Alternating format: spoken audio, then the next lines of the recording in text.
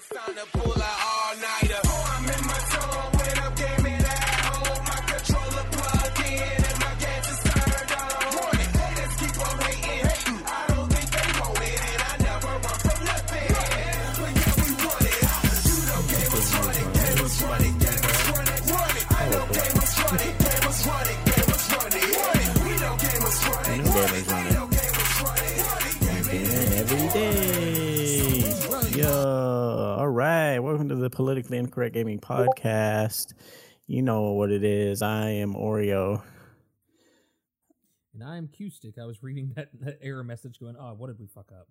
I don't know. Something. Everything's broken. I feel like we haven't played the intro in a minute. I think it's been at least 3 or 4 episodes since we've actually remembered to push the intro. Well, we keep forgetting. We get so excited we just start going. We forget that there's other things to do, but that's okay. Whatever. Chat, if you would be so kind as to let me know if the audio levels are good, because I haven't fixed anything from the Friday night stream. Yeah, it could be all over the place. Who knows? Yeah, whatever. We'll find out. Yeah. I mean, we'll see what it actually sounds like. I Heart Geeks. Like that? I Heart Geeks? You heart geeks, huh? I do. You got a heart on for geeks? I heart geeks. I spade my dog. I club my kids. And I have to buy the wife diamonds. Well, as always, we have no idea what we're talking about. I did have an idea earlier in the week. Okay. Because I had an idea I wanted to try with mystery. I think I told you about it a little bit. Oh, you said it had something to do with improv, and that was it. Yeah, and I was like, well, what if we're not good at it either? It's just so we're gonna practice and then throw it on mystery, who's had no practice. Yeah, I was thinking we're gonna practice, and if ours is okay, then when we get to it with mystery, if it sucks, then that's mystery's fault. We can blame him. Does that sound better? No, we never know what we're doing, Jordan. No, not in the least. So I didn't know if you wanted to start with the improv or. Sure. I mean, all right. What do you got? I'm good. This is what I do. All right, you do improv. I mean, we're decent on D&D days. Yeah, so, I've been having an improv D&D for like 4 years, so yeah, I've got this. I mean, what's the number one rule of improv? You yes and. Yeah, which is not that hard. You just roll with whatever. So I prefer yes, but that works too. Yeah, yes and their butt. Always. Beard's all fucked up. But I don't remember, it was yesterday or something. Maybe I was sleeping. You know when you get kind of hazy and your body's trying to go to sleep and your mind is like, nah, I got other plans? Always. Yeah. So I think that's when I thought of this idea. So I thought of this idea, right? Okay. So you and I are just two random dudes. Okay. In like a UNSC port, right, where ships come in and whatnot. Okay. So I'm a civilian or am I military? Well, see, we can make that part up. We'll figure that out as we go. Two random people, maybe military, maybe not. Okay. Say, look at that. I wore my UNSC shirt. This will work. Oh, look, you're all dressed up for it. He's ready to go. All right, cool. That's called method acting right there. And and the only thing that I know that happens, while we're talking in this port, we see somebody coming that we think might be Master Chief. Okay. Okay. All right. That's as far as I got. So that's our prompt. That's the prompt. So you and I, are we together? Are we? I don't know. I'm just standing in line trying to get a beverage. Okay. I was a little thirsty. Okay. All right. So so I'll take my elbow and I'll be like, hey, look. Hey, what's up? That looks like the chief. Do I know you? No, but look, I mean, I got no one else to point to. It's the chief. The chief? Where? The chief. Over there. With the... Oh, damn. No, that is. I think... You're going to ask me who that is? Or what is he coming this way? Yeah. Holy shit. Oh, okay. Wait. What do we say? Do we ask for his autograph? Do you think he'd be mad if I pulled out my phone and took a picture? Just be like... quickly. I don't know. I don't know how people handle this. Yeah, we'll just take a quick picture here. Take a picture of him? Okay. Should we ask for his autograph? Yeah, surely. Hey, Chief! Chief! Oh, my God. I don't know. What if it's not him? I'm going to be so embarrassed. We won't know any better. They won't know any better. We'll just say we just say we right. saw him. Did he just flip us off? Is that what that was? I thought he was doing the whole thing. Was it? Oh sure. yeah, it went by so quick. Yeah. I'm starstruck. I couldn't tell. He might have flipped us off. I'm not sure though. I mean, Oh my God. if he did, I mean, I got flipped off by the chief.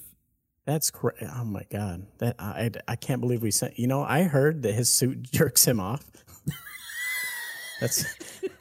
Do you think Cortana does it, or the suit does it automatically? Well, I mean, I'm sure that it has that built-in the underlayer skin stuff has that built-in massage stuff for like helping muscles relax. So I mean, I'm sure it would help him relax too. Oh, I mean, he's got. I mean, someone with that much testosterone. Yeah, I'll just take 2 on number 1, please. Someone with that much testosterone, that's fucking insane. Like, there's no way it's not jerking him off, right?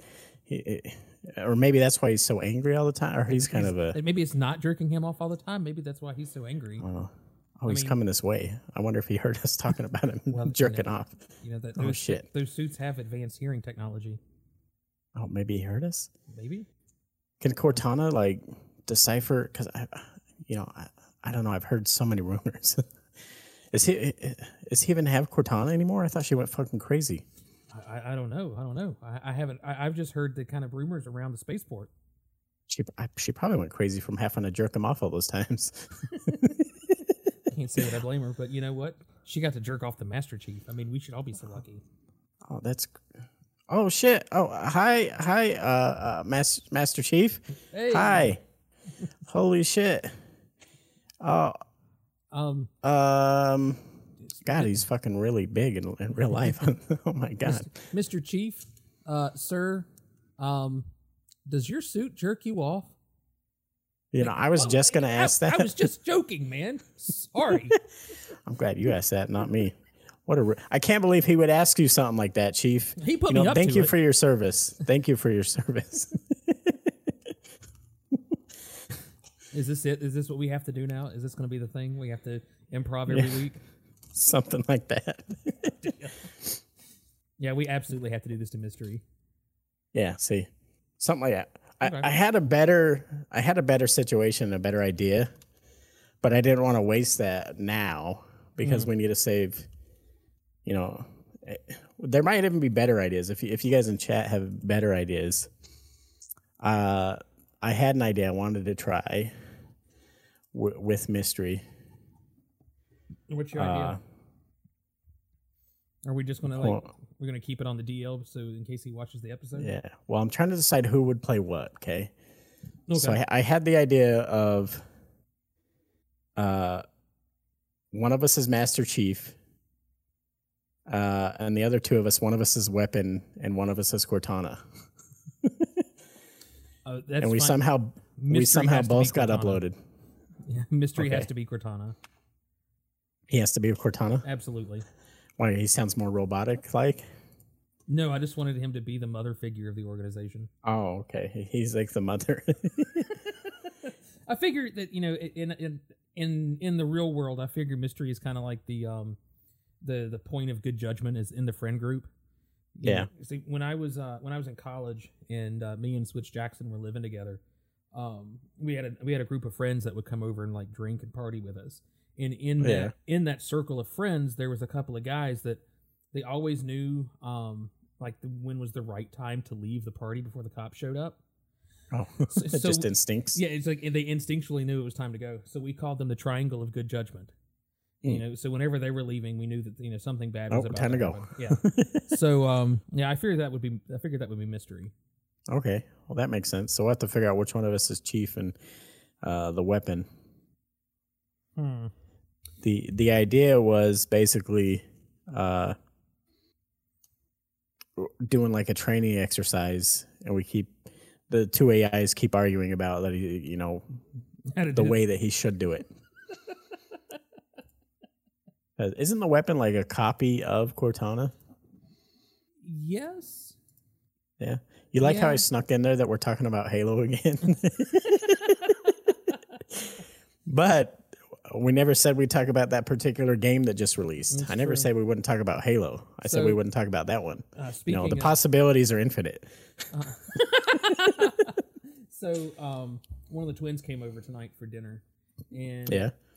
she's got a boyfriend, and she was telling me that he likes to play video games and whatnot, and she goes, and he's really into this like internet show. It's like Red and Blue or something like that. You just, have you ever heard of anything like that?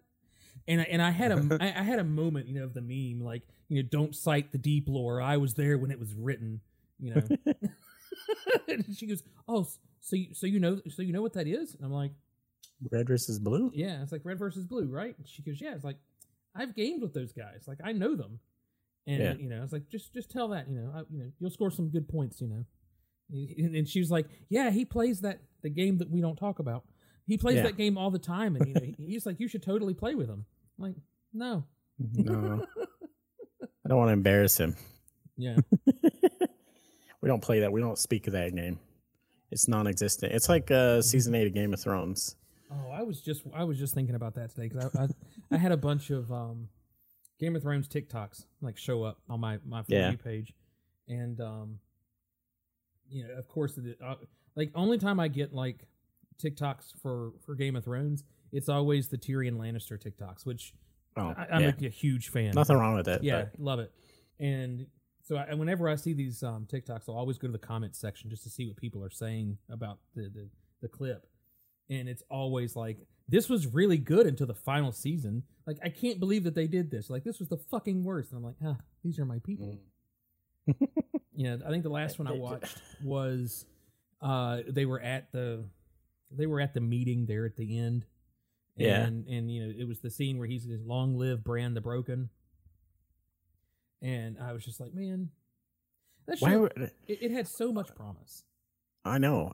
Ask anybody at any time during the entire first 7 seasons. We're all contemplating who's going to become king, who's going to rule, who's going to become queen, whatever. I don't think a single person would have said probably the kid, the crippled kid. Yeah. I think the crippled kid that's a mute. I think that if you would have asked me that any time during the lead up to the final season, I would have said that he would have been an advisor at best. Like, that's what I thought. Like, I thought he would like retire back to like north of the Wall and just be like, in times of great need, he'll come and say these words of like good judgment, and like that's it. Yeah, it just makes no sense to have him as king. I don't think I've ever asked you this question. Who would you have picked? Who would I have picked? Yeah, who would you have picked to be the king or queen? Like realistically or even jokingly, that would still be better than him. Well, anyone you can. You could have made Sam king and it would have been fucking better. But seriously, like if you could have picked one character to be the king, who would you have picked, or be the leader? It could be king or queen, doesn't matter. Probably the man that knows nothing. Okay, yeah. Jon Snow. I thought you were talking about the one from. No, Jon Snow. You know nothing, Jon Snow. See, I think that was for me. I think that would have been low hanging fruit because it was just, that was the obvious choice, though. Yeah, that's the thing is I think that would have. I would have liked. I think until that final like 2 seasons of development, I thought that Sansa would have been like the right choice. Sansa would have been good. And then it was then that was like the only thing that was kind of like good in the final season was like she's going to go back to the North. The North is going to be an independent kingdom. You could have done Tyrion. You could have literally done anybody but Bran, and it would have been better. For me, I think Tyrion had one of the greatest story arcs, maybe of any television or maybe any media character, whether it's literary or television or his story arc was so good. And it was really good. And then they just shit on everything in the end. I mean, I kind of going back. I've watched the season a couple of times since it finished, just to try to go back and like wrap my mind around why they did what they did. I think what happened is they're really good at adapting a story to make it work for TV. Mm-hmm. They're really good at that. They're experts at that. Right. But they're not good at creating something from nothing. Yeah. Where they don't have a starting point and they don't know where to go and they have to decide. That makes sense. And that really does. I think that that's 2 completely different things. Yeah. An editor versus a writer. Yeah. I was really disappointed I understand what they did with Daenerys, making her kind of go like power crazy, because that's like the curse of the Targaryens, is kind of going, you know. But then on the flip side, you know, Jon never had that power hungry type, you know, story arc to his, even though he was a Targaryen. So, but then again, he was never destined to be king. It was never in his wheelhouse. He never knew that was a thing for him. Yeah. So maybe I think the that biggest protected him. problem with season 8, that why so many of us didn't like it. Okay, like the way a basic story structure works, right? Your character starts out as one thing, something happens, or they go look for something that causes things to change. You know, then they find the thing, and that causes a little more change, and then they're different. The problem where it went from season 7 to season 8, everyone swung so widely and changed so fast that it completely, almost every single character, like it made no sense that Arya all of a sudden is now this way. Daenerys is all of a sudden now this way. Yeah. Like if they would have thrown another 2 seasons in there and brought us to the point that they did slowly, like maybe further explain that Bronn had an interest and was maybe wanted to become king, or just started advising everybody. Well, To just throw it in so quickly and wrap everything up so quickly, it kind of is like how Lost sucked at the end. well, I think what the worst part about season 8 for me was how the like you said, the speed of which everything happened. You know, there was well over an entire season that was spent with the Stark boy leading the army to Westeros. Like that took a whole season of him to march from one side of the continent to the other. But then in season 8, you know, they went to the Wall and back in less than a season. You know, two episodes they had 2 an episodes. Army, 2 episodes they had an army from the Wall, you know, south, and you're like, it reminded me a lot of how episode 9 in Star Wars went. Like in the very beginning, they were just light speed skipping across here and going there, and we're over here and now we're over there. And yeah, it's just it felt the same. It was like, buckle up, bitches. We're gonna cram everything into this season. But I've wondered if did they ever plan to like not have a season 9 for Game of Thrones. Oh, thank you. Yeah. George wanted 10 seasons. He had said to do it properly, Thank you you. had to do 10 seasons. And HBO wanted 12 seasons. So George wanted 10, HBO wanted 12, and then the fucking brothers were like, no, it's 8. It's going to be 8. So, like, they kind of had to wrap everything. I think that's the problem with it. Everything happens so abruptly that every single character and every single plot point and it just feels wrong. It feels wrong to you when you look at it, and it just makes the whole season feel wrong. Because like the way they wrap up Arya finally fighting the Night King is over in 2 minutes. You're like, what the fuck? Yeah. And then Bronn's all becomes the king, and then like what? Well, it referenced a move that she had figured out like 2 seasons earlier about dropping the dagger and doing that whole move that she did, and it was like, okay, this is cool. That was cool, but you also could have like dragged it out or made it hard or like. They had such promise in it was at the Battle of the Long Night, where like half the whole episode was shot in the dark, and it was just done with, you know, torches and the dragon, and cinematic. It was gorgeous. And then it was just like, okay, we're gonna put all our, you know, we're gonna dump all our stats in cinematography, and we're not gonna put anything into writing. And it was I think they got too stuck up with themselves, because it feels like nobody looked at that script. It feels like they wrote it. Like you can even watch final readings of like the actors reading the final season and go, "What the fuck is going on?" Like, I mean, you know, they didn't care. They would just laugh all the way to the bank. So what did it matter to them? I guess. Duty Bound says that his opinions suck. I agree. Your opinions do suck. I concur. Also, Rabble, thanks for the sub. I appreciate that. Ramble. Subscribe with Prime. Mm-hmm. Nice. God, it's been a long Yeah, I time don't since know. we had a Game of Thrones segment of Pigs Pod. I know we haven't talked, because again, it's kind of like that other game that we don't talk about. We just didn't want to talk about it. I really liked It was so fucking good up till Yeah. then too. It was one of the best fucking TV shows, and then they just shit all over it and rushed it. That's crazy when like your network's wanting to give you more money and more seasons, and you say no because they wanted to go do other stuff. What are you talking about? I also think that it was, if they were stuck having to write more, like you said, writing was just not their thing. Editing, yes. Story adapting, yes. Yeah. But the ability to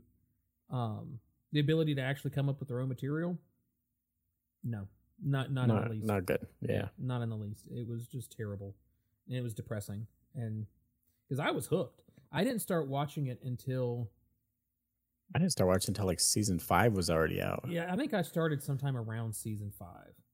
And, I had no clue about anything that was going on. I remember watching The Red Wedding, not knowing what it was, and just being absolutely mortified. Yeah, what the fuck? Yeah, I was everyone's dying. What the hell? And I was What's going on? I was just absolutely mortified, and then it was sometime later that someone talked about how it was, it was like, oh, that's The Red Wedding. I'm like, that makes sense. Who even died in the last season? Was it just the Lannister, the brother sister queen lady? Yeah, she and died. Jamie died. The eunuch died, Mm. which again made no fucking sense, but okay. I think he would have also made a good king. Yeah, I mean, like I said, literally anyone other than who they picked. Mm. Or if they could have kept that same pick and, like we said, just draw it out another season or two and further develop and explain what the fuck is going on. Mm. Like, have you watched any of the House of Dragons? I didn't finish it. I hadn't even started it yet. I watched 4 or 5 episodes. It's not good. I don't get why people like it so much. Really? Yeah. I feel kind of bad because that was like all of those shows kind of dropped at the same time. Like House of Dragons came out, and then the Rings of Power came out, and then the Star Wars Andor came out. Like I haven't watched Andor yet either. I haven't either. I haven't watched Andor, and I haven't watched the Tales of the Jedi either. I've heard Andor is a really slow burn, but it just keeps building and building and building and getting better and better. And by the end, you're like, "What the fuck? This is the best Star Wars has ever been." That's what I've heard from several different people. Yeah, that's the same. That's the same that I got. I haven't watched it though, but yeah, House of Dragon just was like, it felt like homework. Like I was like, how many more minutes is left in this episode? It's just not good. Like it makes no sense. The time skip makes no sense. Like when they do the time skip, like I don't know. It just again was rushed and the writing wasn't great. Costumes and acting and CGI, all that stuff's fine. Other than like one dragon is doesn't look cool, but whatever. But Rings of Power was fucking awesome, which is crazy because everyone was saying how House of Dragons was great and Rings of Power is dumb, and I'm like, are you guys watching different shows? What? See, I've heard the same thing about both of them. That House of Dragons was meh, and so was Rings of Power. Because I heard like it just they canceled the next season of Rings of Power or something like that. Like they're just not going to do it. I don't think so. I think they're still gonna. I don't know. It depends because Amazon has a lot of money in it. They spent $1 billion doing that first season. Well, my problem with Rings of Power is the exact same problem that I had with the Halo show. And that was they took established lore and said, nah, we're not going to do that. See, that might be why I like it because I don't know like anything about the lore. And maybe so. As a standalone show, it was good. There was like 1 or 2 little things that bothered me, but that didn't ruin the whole show. Like, it was a beautiful show to watch. Mm-hmm. There was cool characters. There was a couple decisions the characters make that you're like, what? But like overall, it was good. I think for me, the Lord of the Rings lore and the story like is some of the best writing in modern history. Yeah. To go in there and go, you know what? I'm going to tell it this way. Like you're just not going to compete. Yeah. So, I was worried about it when they said that they didn't ask Peter Jackson for anything. They didn't consult him about anything. I was like, really? Well, let's see how your $1 billion gets spent. Yeah. Well, and that's one of the things I really loved about the Lord of the Rings series or the movies was that during the behind the scenes stuff, you could see various actors with a copy of whatever movie they were working on, The Hobbit or The Two Towers, whichever book, and they were reading about they're reading about their character. Like Christopher Lee was very serious about the way that character was portrayed, and so was Ian McKellen. And they're like, these characters have to be a certain way. Oh yeah. Well, you could feel the passion from all of them, and the directors, and the art team, like everyone. You could tell. Yeah. That I would say that might be a difference between that and Rings of Power. Rings of Power just looks like, how pretty can we make it? We have unlimited budget. Yeah, make it look good so we don't talk about the writing of the show. Yeah. Oh, it's very pretty, but the acting and the writing or whatever sucked ass. I don't know. I didn't see it, so I mean, it could be really good. But I'll say Rings of Power like a 6.5 out of 10, 7 out of 10 maybe. Okay. It's not like the best show ever. I'm not saying go watch it. Yeah. Well, I'm saying if you're wondering if you have nothing to watch and you want something to watch, then maybe maybe watch it. But no, speaking of bad writing, though, I did want to talk about the worst movie I've seen in a long time. Okay, what's that? I feel bad, too, because I saw our boy Rob, talking about it. Oh, didn't he just have a birthday recently? Yeah, I believe so. I think it was Rob's. Let me look. Yeah. Oh, What's up, Rob? Are you going to talk about was it The Menu? Is that Yeah. what it is? I was planning on watching it today, and then I got sidetracked, and then I just... All right. I'm going to tell you to watch it, and you're going to say why. But, because I want to see if maybe I'm wrong. Okay. Because I have a theory about why everyone thinks it's good. Because I've heard nothing but everyone praising and saying how good it is, including Rob. Yeah, I saw his post talking about how he loved the first, 30 minutes. Yeah, he was 30 minutes in and going, oh, I'm already loving it. And me at 30 minutes in, I was like, can we turn this off? It's so fucking boring. Like, no spoilers. I'll just tell you, the first 20 minutes is establishing how rich and important all these people are. And you're like, I just don't care. They're talking about how expensive it was per plate to go to this place. And they're all douchey and getting on this private boat. And you're like, I don't care about a single one of these characters. Like, I'm already bored. Can we just get to the fucking place and eat the food or do the thing? Why are we having all this stupid, boring chat between rich people? And, oh my God, are you the whatever? Yeah, good for you. Like, so just a super boring opening. Well, Yeah. I will take it as homework for the week and try to watch it before the next episode. Yeah, you have to try and watch it. I'm wondering. I'll tell you my theory of why I think it's good. Okay.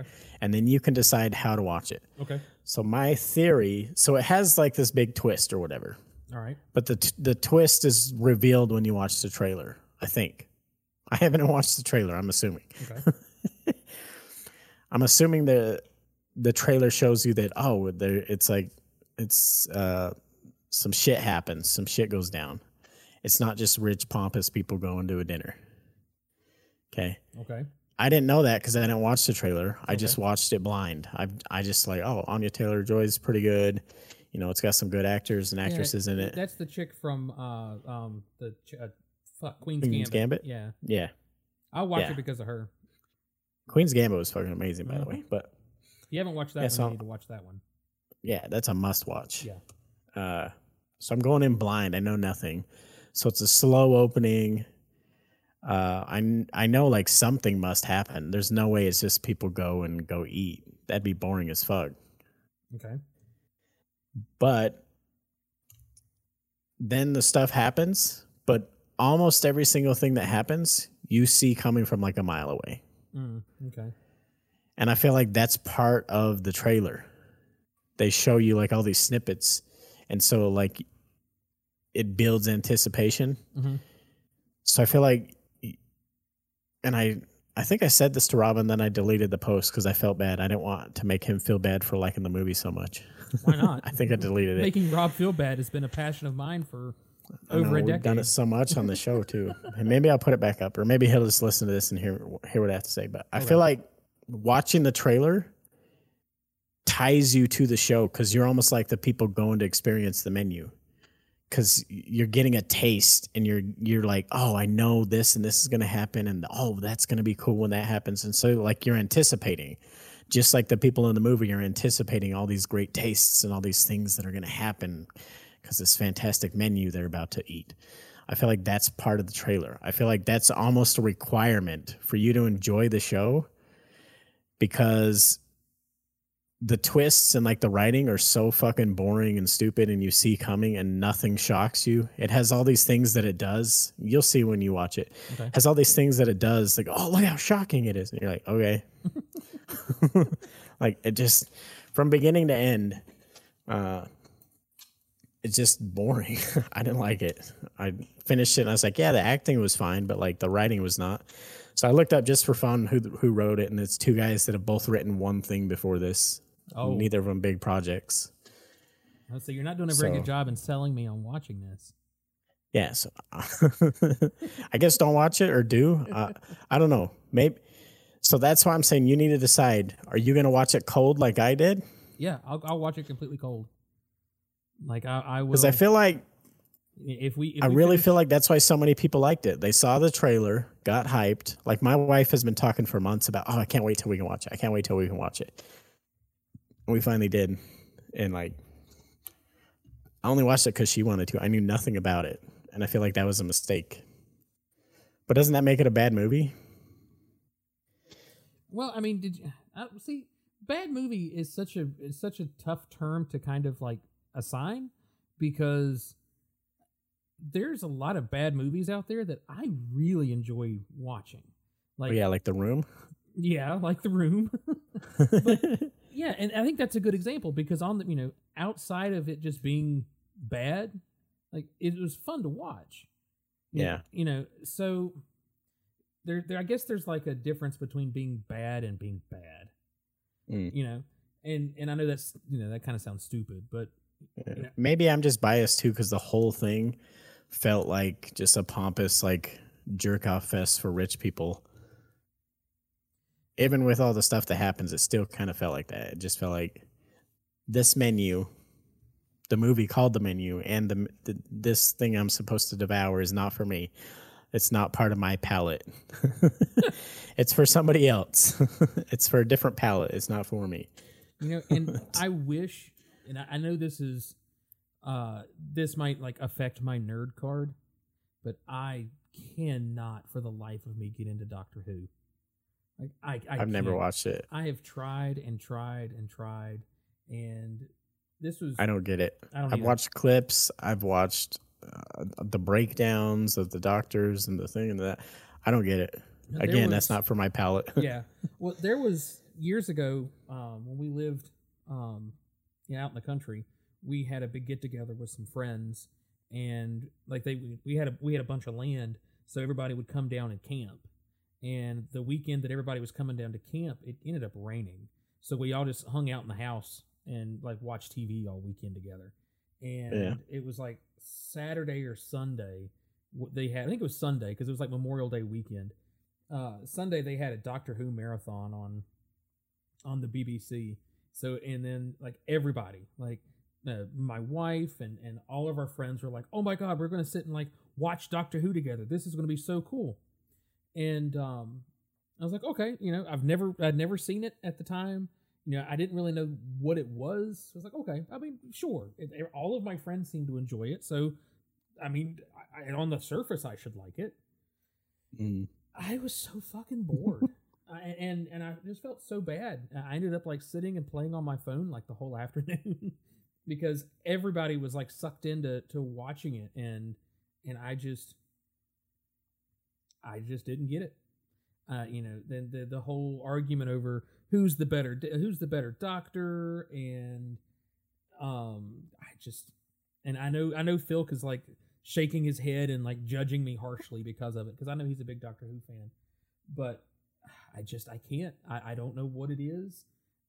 It just like I said, it's just not my palate. I mean, Get it? yeah. Now recording. No, you didn't. Oh my It's fine. We'll cut in from the live. It's fine. I thought you, Phil. I thought you were. I thought you were a big Doctor Who fan. Maybe I was wrong, but Oh. I cannot believe you forgot to hit the record button. It's fine. We'll cut in. Oh. I just now realized. It's fine.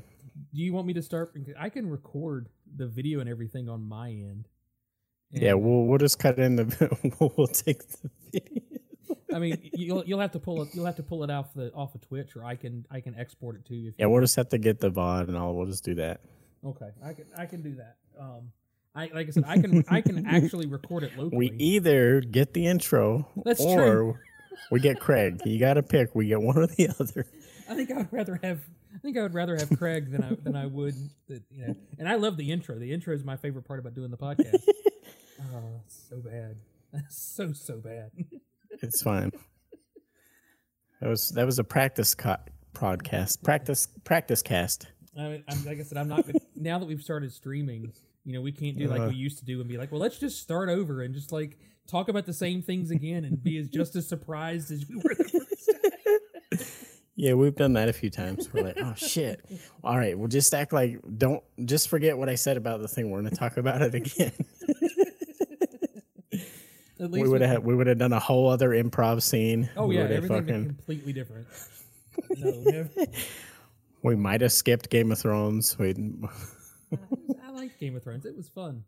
Oh man, fucking season 8 though. Yeah, my mom sent me a text earlier tonight, and my mom's a she's fairly conservative, religious type person, and she messaged me and she goes, "Have you ever heard of the show House of Cards?"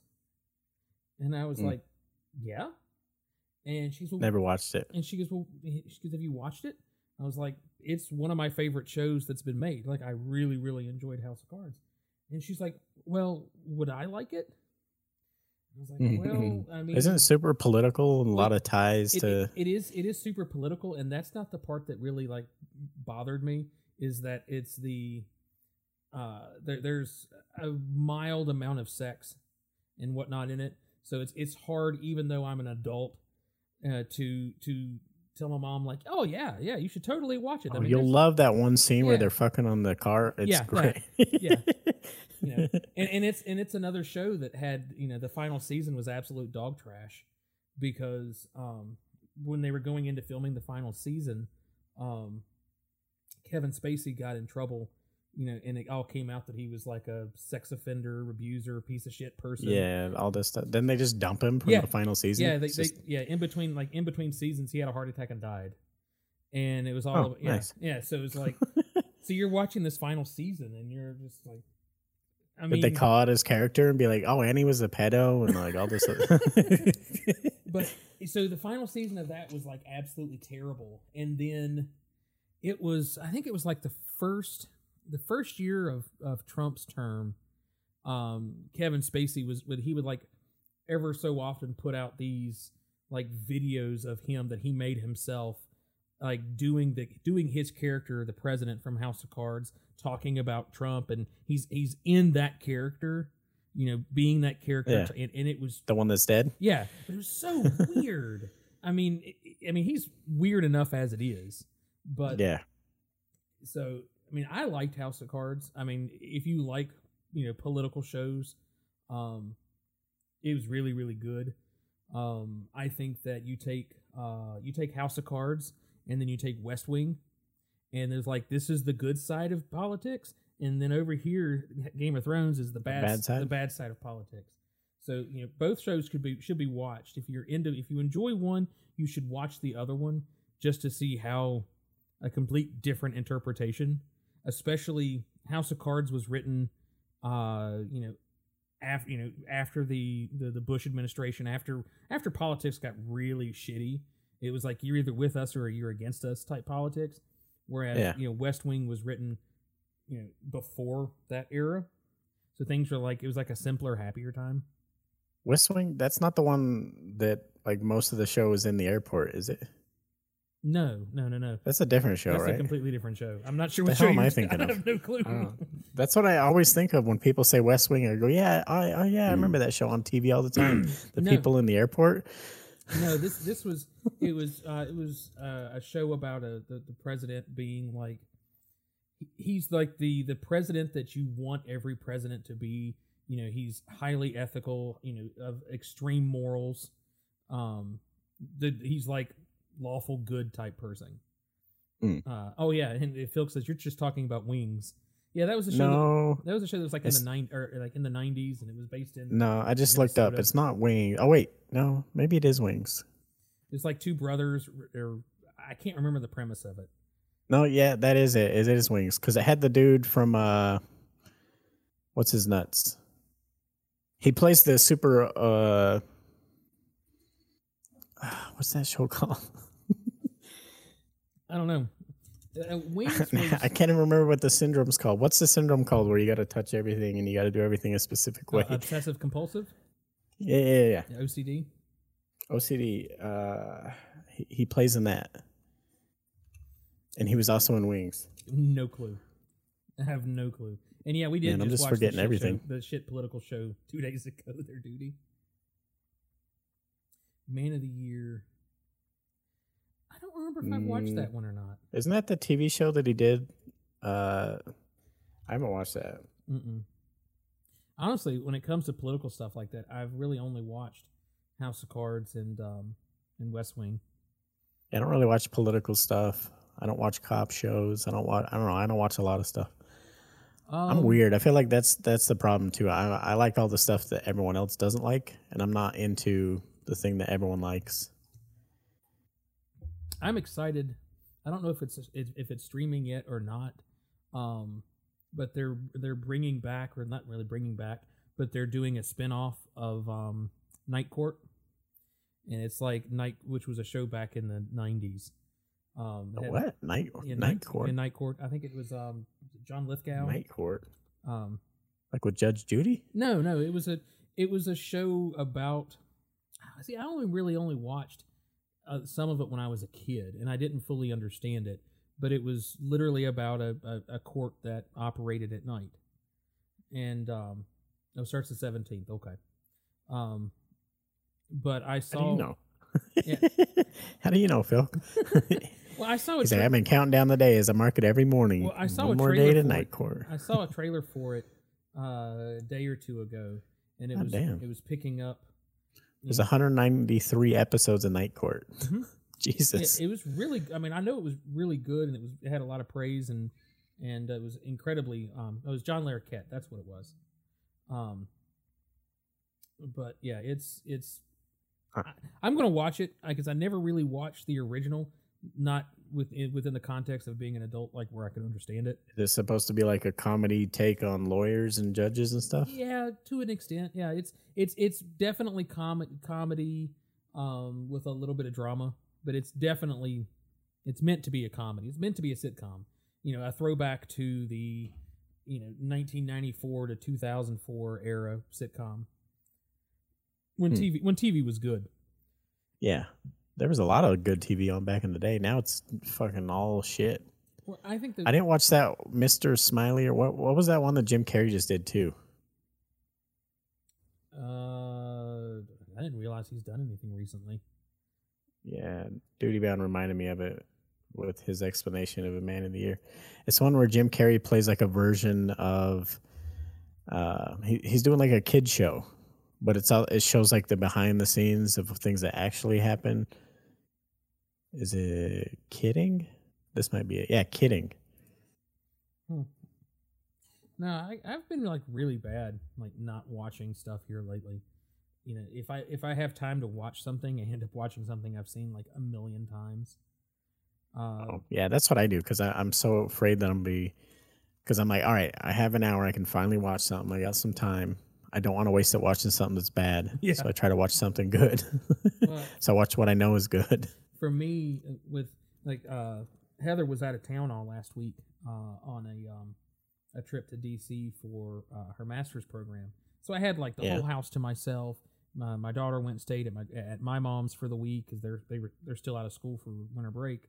So it was just literally just like me and the dog and the cat and the snakes, and that was it.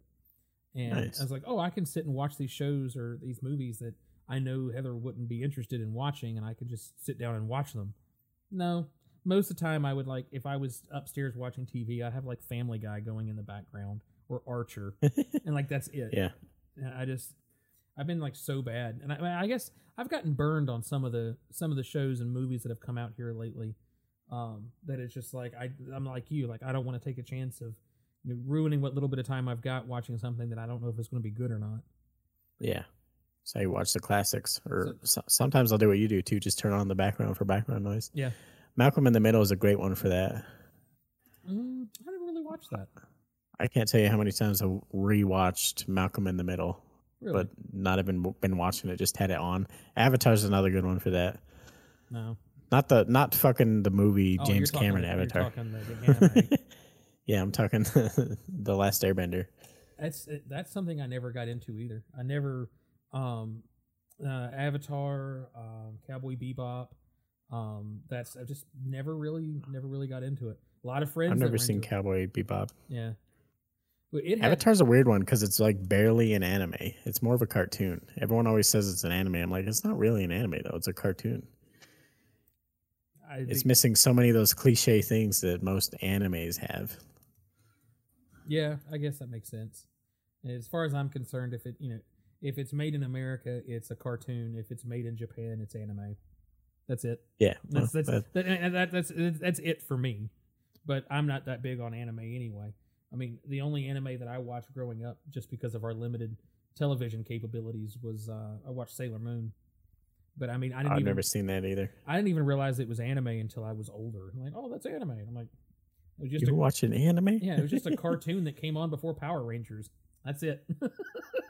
that was the only reason why I was there. Oh. Is if I just like good stuff with good writing, but it's so hard to find anymore.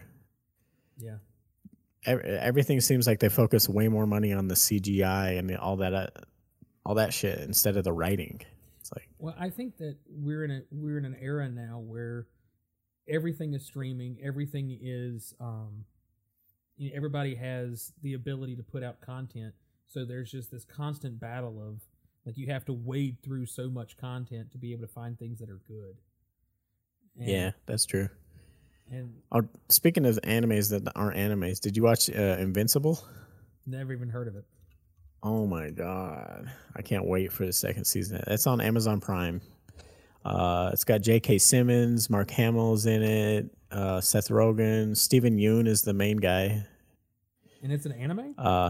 Yeah, well, it's a cartoon. Same difference. You've seen The Boys, right? Yeah. Okay, it's basically the animated version of that. Superheroes, but shit gets real. Okay. And, J.K. Simmons is that's the superhero show. Invincible is really good. Shit goes down. It's not a regular, the very bloody one. That's the one. Duty Bound's seen it. The very bloody one. It's really good. It might take an episode or two for you to get wrap your head around. Just imagine while you're watching it, it's the animated Boys, even though there is also an animated version of the Boys. Okay. I'll take your word for it. It'll probably it's it'll go on the list of things I'll probably never watch. Yeah, well, it might happen. I mean, and it's like they took the Deadpool approach. How let's make superheroes really adult, just like the Boys did, just like Deadpool. Yeah, it's very, very gory, Rabble. It's great though, super good. Can't wait for the second episode or season of that. Yeah, the one episode, the one thing that he does. Oh fuck, so good. All right, yeah, that's a good one. I thought we talked about that before, maybe not. Not that I can recall, but then again, this is episode 90. I needed to point. You never know. We could have. Plus, there was a good year and a half between some episodes and another year and a half between some more episodes. I think give us credit. This is the most consistent we've been in 6, 7, 8 years. I haven't seen Violent Night, Phil. I'm undecided on it. I like him as an actor, but I don't know. I don't like gore when they just throw it in to just be gory. Yeah. Just to have it. Invincible doesn't feel like that. Invincible does get gory, but it feels like they're just actually showing you what so many cartoons and stuff would hide. And just have a pow or an explosion of dust and not show you. The movie about the 3 kids finding an alien ship meter and they all got telekinesis when our murders rampant. Yeah, I've seen that. Oh, fuck. I forget what it's called. That one is pretty good. If it's the one I'm thinking of. Nope. It's bad. That one's pretty good. See, my whole problem with like superhero movies, like why I don't really like Marvel movies, because they all follow the exact same story loop. They're all the same movie, just reskinned. Mm. And that was always my problem too. With like, I never was into Scooby Doo as a kid because it was the same exact thing. It's like, all right, the first or second guy that you showed me that's not a part of the group was the monster. Next episode, thank you. Like 99% of the episodes, it was either the first or second guy that was introduced in that episode was the monster. I think Scooby Doo was what ruined cop shows for me because they follow the same fucking formula. That's why I don't like cop shows either. They go start questioning people, and it's either the first or second person that they start questioning was actually the guy. I never really watched much in the way of cop shows. Heather's big into Criminal Minds. She really liked that show, and it's not a bad show. I mean, they do bring in like various actors to play the bad guys. So there's been like Mandy Patinkin's in it. Yeah, it's well worth watching, and that just for him. No.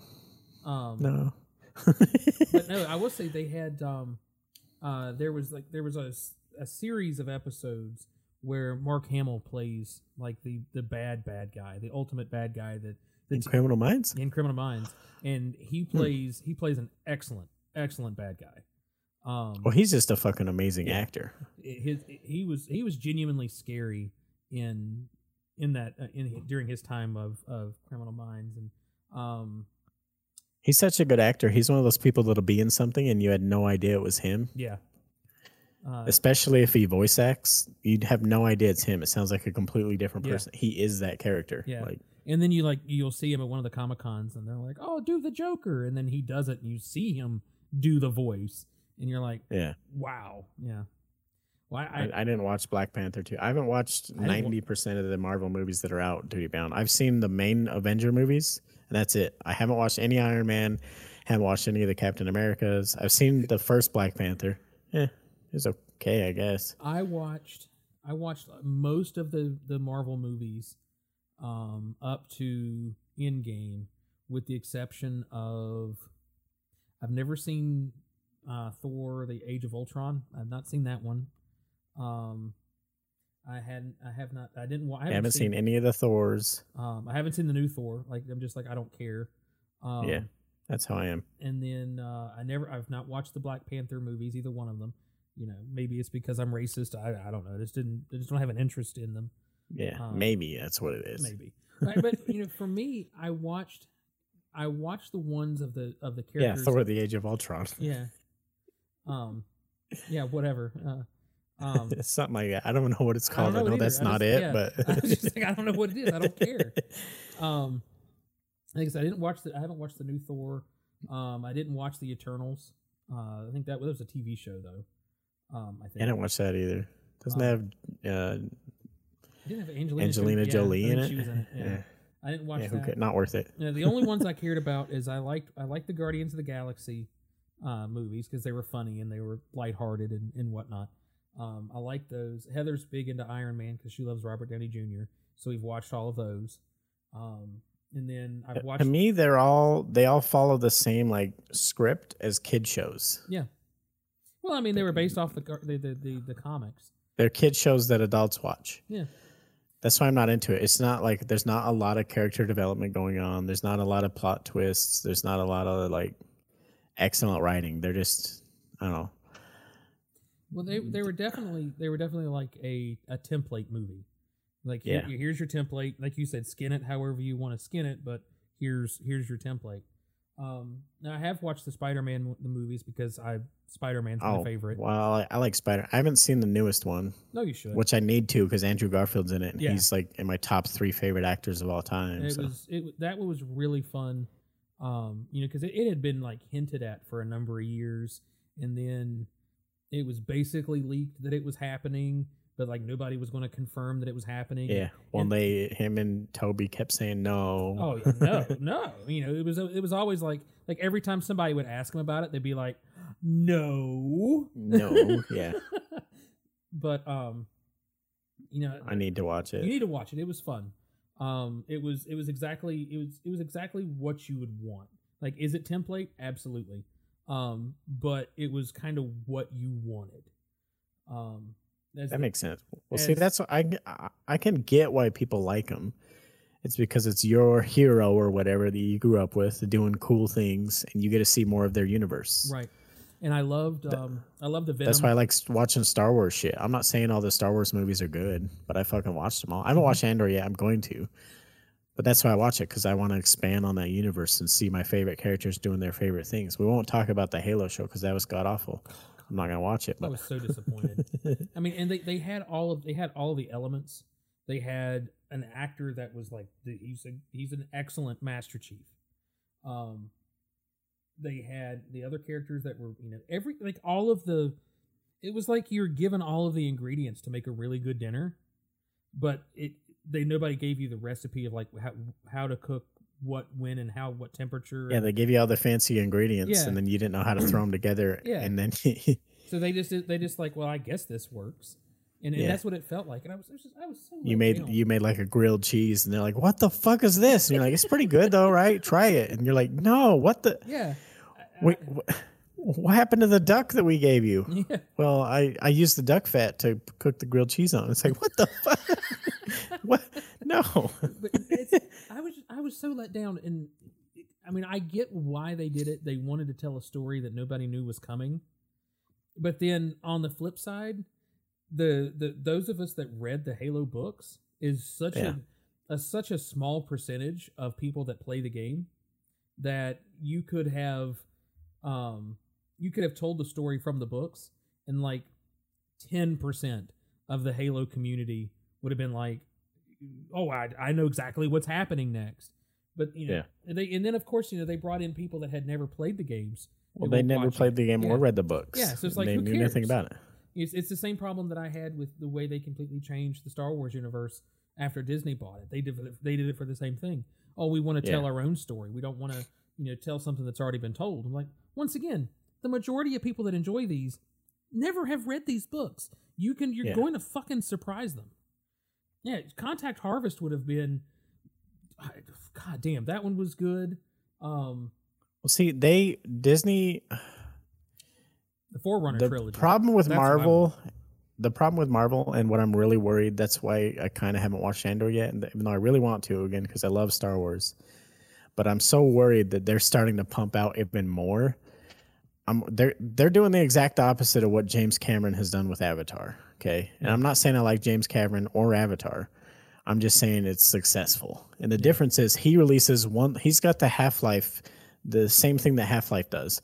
We're going to release one of these motherfuckers every 20 years, and it's going to make us multi-billion dollars. And we're going to make all our profit off of the one that we release, and then we'll do another one another 20 years. Let me ask Whereas Disney was like, how many of these fuckers can we put out? They're doing the Call of Duty approach. Let's put out as many as possible, make as much money on each one. If one flops, fuck it, go to the next one. Yeah. Well, let me ask you a question. How many people do you personally know, either you know them in offline or online, that has seen Avatar? The new one? Yeah. One person? I can't name a single person that I know for sure has watched Avatar. I don't buy this. Oh, it's made $1.5 billion. Who the fuck has watched it? I don't know. I haven't. I haven't watched it. I don't know. I think all the people that are buying up all the Apple products. Yeah. I say I've not heard. I mean, I haven't really heard anybody talking about Avatar. Yeah. And I mean, maybe it's. I mean, I know one person in real life, and then I know like a handful online that have said they've seen it. I've heard good things, but also like I don't remember the first one at all. I get it, and he's building this expanding universe and all this stuff, and he's already talking about the third one is going to have like fire, Navi, or something like. For me, I remember watching the first one. I've seen it a number of times, and it's good. Like, I mean, it's a cool story, but do I care about the Navi? The long-term existence of this franchise? No. Well, to me, I also don't. Which I'll give credit to James Cameron. He has somehow built the universe out of Phil mentioned Jar Jar a minute ago. We're going to talk about him. But imagine if you were like, instead of Star Wars, George just focused on the Jar Jar. What are their people called? The Gungans. The Gungan. What if he just made a movie about the Gungans underwater? I'd watch it. That's basically what Avatar is to me. Okay. And then you're talking about, I'm going to make 4 or 5 of these motherfuckers. You're like, all on the Gungans? Yeah. Okay. One would be okay. Like, give me a, give me a story. That's what I'm saying. The first one how- seemed cool. I don't see how he's getting 3, 4 more of those fuckers out of the same exact thing. Well, see, for me, I appreciate what he's done for cinematography and film, and like I know that he had to invent technology to do the things that he wanted to do. No, I've seen CGI that looks amazing. Yeah. It looks really good. I just don't care. I've heard it's good, but I'm not excited for it. That's all I'm saying. Yeah. I'll watch it when I can watch it for free. Yeah, when it hits whatever streaming service that it hits. I'll watch it just because I don't like James Cameron as a person. I'm not going to support. You guys have already supported him. He has $1.5 billion fucking dollars. Why don't you like James Cameron? I've heard a lot of negative things about him. I think he's one of those people that got too successful too fast, and now he's just a weirdo and he's kind of an asshole to everyone. Okay, I'll give you that. He's a real elitist. Like, no, I'm the shit, and you're like, all right, chill, bro. The same reason I don't like Tom Cruise. He's like, I'm the shit, and I know I'm the shit. I'm like, bro, all right, you need to settle down. Have you heard like there's been some like crazy shit going down in the Church of Scientology right now? I don't follow it. Oh, you should. Are they on Twitter? I think they probably are. But you should that's the religion that Tom Cruise follows, and a number of big celebrities follow it, and it's a weird religion that basically says there is a spaceship that is going to be coming to take everybody back to the planet where everything started, and it's based. But then in reality, it's nothing but a Ponzi scheme. They have all of these like books and audio lessons and video lessons that you have to like go and watch or read or listen to understand the religion, and you have to pay for them, and it's ridiculous amounts of money to pay for them. And the more money, and you can't know that secret until you hit the next level of support. Yeah. Right. And it's all about the only people that can go back to whatever the planet is are people that are called clear people, and the clear people are basically people of complete purity of soul, purity of consciousness. But don't you have to get there by donating like $1 million or some shit? Right. Yeah. You can. The way it works is you can either go through the process of taking these classes and doing all of these things, or you can just pay a bunch of money and get there anyway. And they do have their detention centers. I was a big anti-Scientology person for a long time, and still am. But the families that are like deep into Scientology, they live in communities that are Scientology communities, and they have basically an academy that the kids go to, that you go through the ranks of growing up in the church, and it's abusive what they do to the kids. They separate them from their parents and say, oh, if you want to see your parents, you have to. You got to donate $1,000, or you have to act this certain way. You have to be this certain way, and it's absolutely terrible. I have no respect for Tom Cruise and everybody. No, I don't get how he supports all that stuff. Oh, I mean, he's. I don't get. I followed. I can't remember her name. She was on the King of Queens TV show. She was the wife. Name check? No, I can. Yeah, Google it, because as soon as you're like, oh, it's her. Harry Hefferman? No, the wife. Oh, that's her name on the show. Yeah, Hold on. The actress. Leah Remini? Leah Remini. Thank you, Phil. Yeah, whatever. She left the church and has been doing a lot of like, she's openly against them. And left the church? You can't do that. Phil just said you can't do that. Well, they follow. So Phil's a liar. they follow her. They've hired private investigators to just basically like stalk her and stuff like that. It's some wild shit. They like, I don't know. All cults are fucking weird. It's just scarier when a cult has a lot of money. They have a tremendous amount of money. That's like that thing that documentary Wild West Country. on Netflix. Wild Wild Country, sorry, on Netflix, about the guru that they bought up a city in Oregon, and they were spending like all these millions of dollars, and like he had all these followers and stuff. They had like a sex cult there, and like he had all these followers, and they, with all this money, they're building their own town, and they started like poisoning people of the town close by because they were trying to get him out of there. Like, it just fucking, That whole, do your cult shit out in the woods by yourself. That's all I'm saying. well, that's the thing is when it comes to Oregon, like outside of the coastal area and Portland and that area, everything from like that line west, it is out in the woods. There's nothing fucking there. I mean, when I was out there and was working out there and I met a lot of people, I was shocked at how you have from like Portland west is very, very liberal, very progressive, the typical what you think of as like that West Coast politics type people. And then as soon as you leave Portland to the east, it's no different than living here. I mean, it's just Appalachia with bigger trees. It's some wild shit.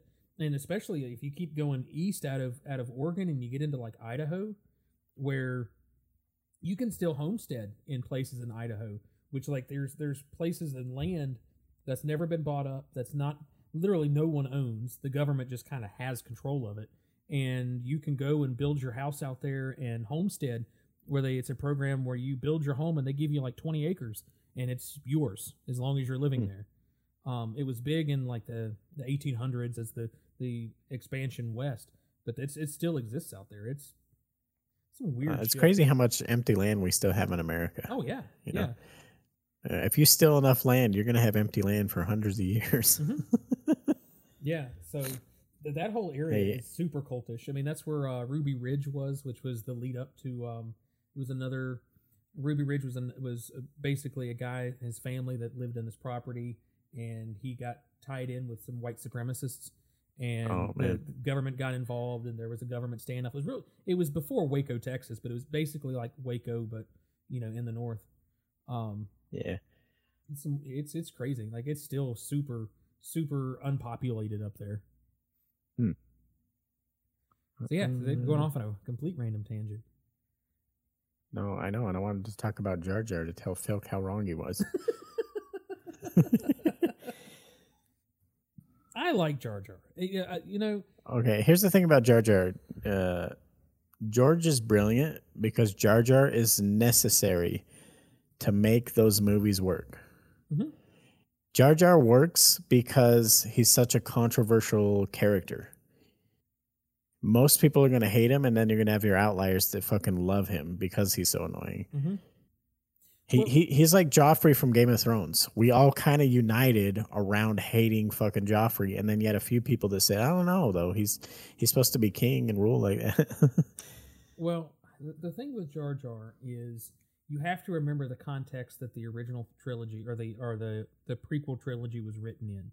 And George Lucas was very, very clear about this, and he said, I created these movies for my kids. I didn't create them for your fanboys that grew up in that came of age in the 90s and now are watching this as young adults. This was meant to be a kid's show. I made this for children to enjoy, and that's what Jar Jar was. He was the funny comic relief. He was no different than the comic relief, the cringy comic relief that C-3PO was in the original trilogy. It was cringy. Yeah. It was comic relief. That's what it was for. And Jar Jar worked because how many years later, and that's still everyone talks about fucking Jar Jar. Yeah. And I love the fact that if you watch and really pay attention to the storyline, it's Jar Jar's fault that Palpatine rose to power. Oh yeah, everything's fucking Jar Jar's fault. I mean, it wasn't just the issues on Naboo that had. That's why I love the theories that he's fucking a Sith on the Sith side undercover. Jar Jar, yeah. Oh, Misa's so stupid. Oh, fuck up again. Yeah. Yeah. I like Jar Jar, and I grew up I feel like I was right on the upper edge of the target audience for the prequel. For that. Because I was, let's see, the first one came out when did it come out? 99. 90, the first of the prequels? Yeah, episode 1. Did it come out in Somewhere around like 2000. I I don't know. Let me look. Phantom Menace, wasn't it? Yeah. I also Googled earlier something that made me really upset. Well, it didn't make me upset. It should make Amazon upset. So I get why they spent $1 billion on Rings of Power, because 250 million of that was for the rights. But that means they spent 750 million. That's $750 million. And like the CGI is good. 115 million. And it made 1.02 billion at the box office. I mean, it came out May 16th, 99. Okay, so it was 1999. So I was 13. Yeah, I was 13 when episode 1 came out. So I was like right on. I was 11. Yeah, I was like right on the edge of the target audience. And not being for you, yeah, because it's a kid show. It was a kid. Yeah, it was a kids show. It was a kids movie. But I really enjoyed it, and it wasn't until I was. I tried rewatching them. They're not good. No, well, the first one's not good. It's not. The acting is subpar at best. Yeah, well, there's weird plot points that make no sense. There's been so many memes making fun of, like, when they're in the pit and like the clone dude is with the main bad guy or whatever. Mm-hmm. Like that. What do you think the clone army is for? Like, yeah. But episode 3 is my favorite of all the Star Wars movies. Like it really shows. I mean, I love the story of Anakin Skywalker, and I love his fall from grace and everything that wrapped up into him becoming Darth Vader, and basically how he alienated himself from everyone, thinking that he was doing the right thing to protect everyone when he was really harming everyone in the process. And I like that story, and I catch a lot of flack for that one being my favorite. But yeah, that you wouldn't like which one's my favorite then. What's your favorite? I'm pretty sure we've said it here before on the show. I feel like I'm probably in the minority. Okay. Let's look. Here are the results. I tried to look up a Star Wars fan survey of what everyone's favorite is. Empire Strikes Back is like the most. It's supposed to be like the best of all the Star Wars. Star Wars Clone Wars. That's the show. That's the show. Oh, this is shows, because Mandalorian, Clone Wars. This isn't the movies. You fucking worthless survey. I don't want the shows. I loved episode 3. I typed show. I'm an idiot. My bad. That'll do it. I typed show. All right. So my favorite is episode 7. See, episode 7 is just a reskin of episode 4. I know. But the thing is, it's my favorite because of that. It only works by seeing the previous ones. Without having that nostalgia feel, it basically took all the greatness of those, but updated with better graphics. All right, because it's the same fucking movie. It's a reskin. It's the exact same movie. And yeah. I was so JJ was like, "Oh, let's do that fucking shit. Let's do that." And that's what really bothered me. It was like this was supposed to be completely new, and it's just telling the same story but with a girl. And I love it though. I've watched it so many fucking times because of that. Because it tickles. It does all the same stuff that movies does, but updated and easier to watch. I still to this day don't fully understand the anti-Rey. Let's see results. Here we go. The anti-Rey hate, where everybody's like, "Oh, so Empire Strikes Back by far." Yeah, it's supposedly that's everyone's favorite. It's not even. It's not one of my favorites. It's by far the next. It's not even close. A New Hope is the second, and it's under half of the amount of votes. I'm looking at IMDb, by the way. Yeah. And then episode 3 is next. Yeah, see, episode 3 is my favorite. I love watching.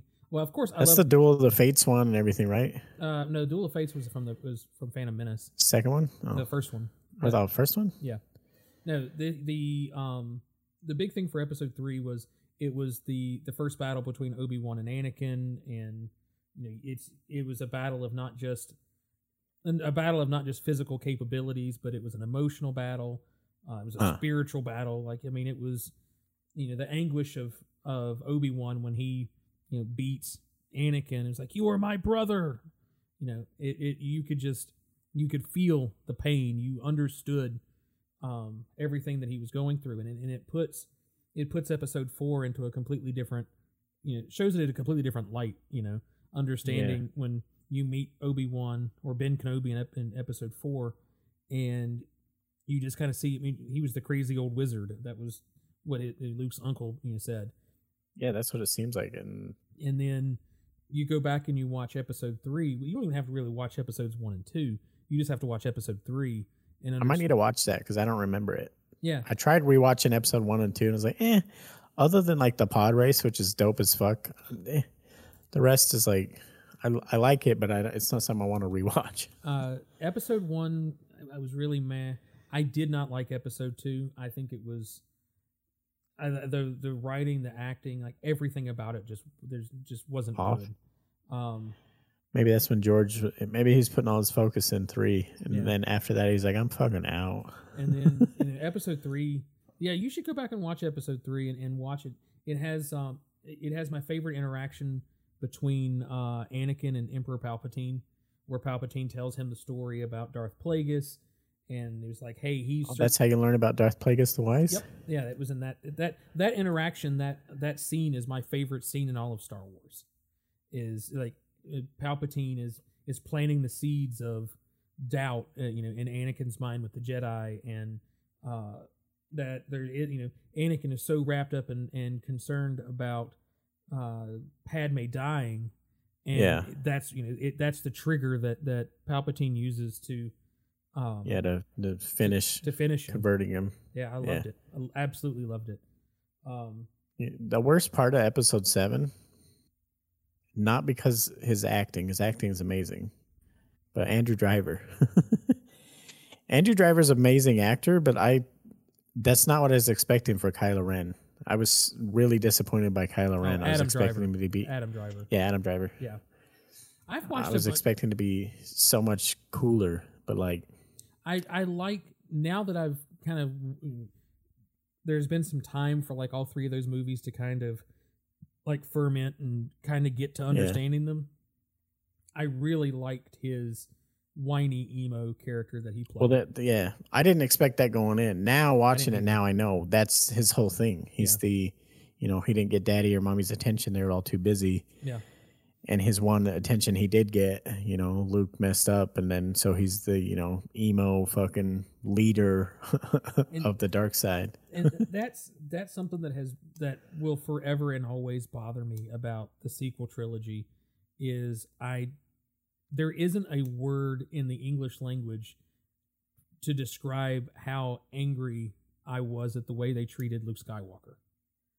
Yeah. I hated it. I hated it. And which one? All of them? All of them. I hated. He wasn't even in 7, was he? I don't think he was till the last he was 2 seconds. He was at the very end. I hated the idea that he, failed so horribly that he would run away. That he just left. Because for me, Luke Skywalker is my favorite Star Wars character. Like he is the epitome of good guy. There's lawful good. Everything about him is to do good. And the idea that he made a mistake, in which I understand, okay, he did, he made the gravest mistake possible.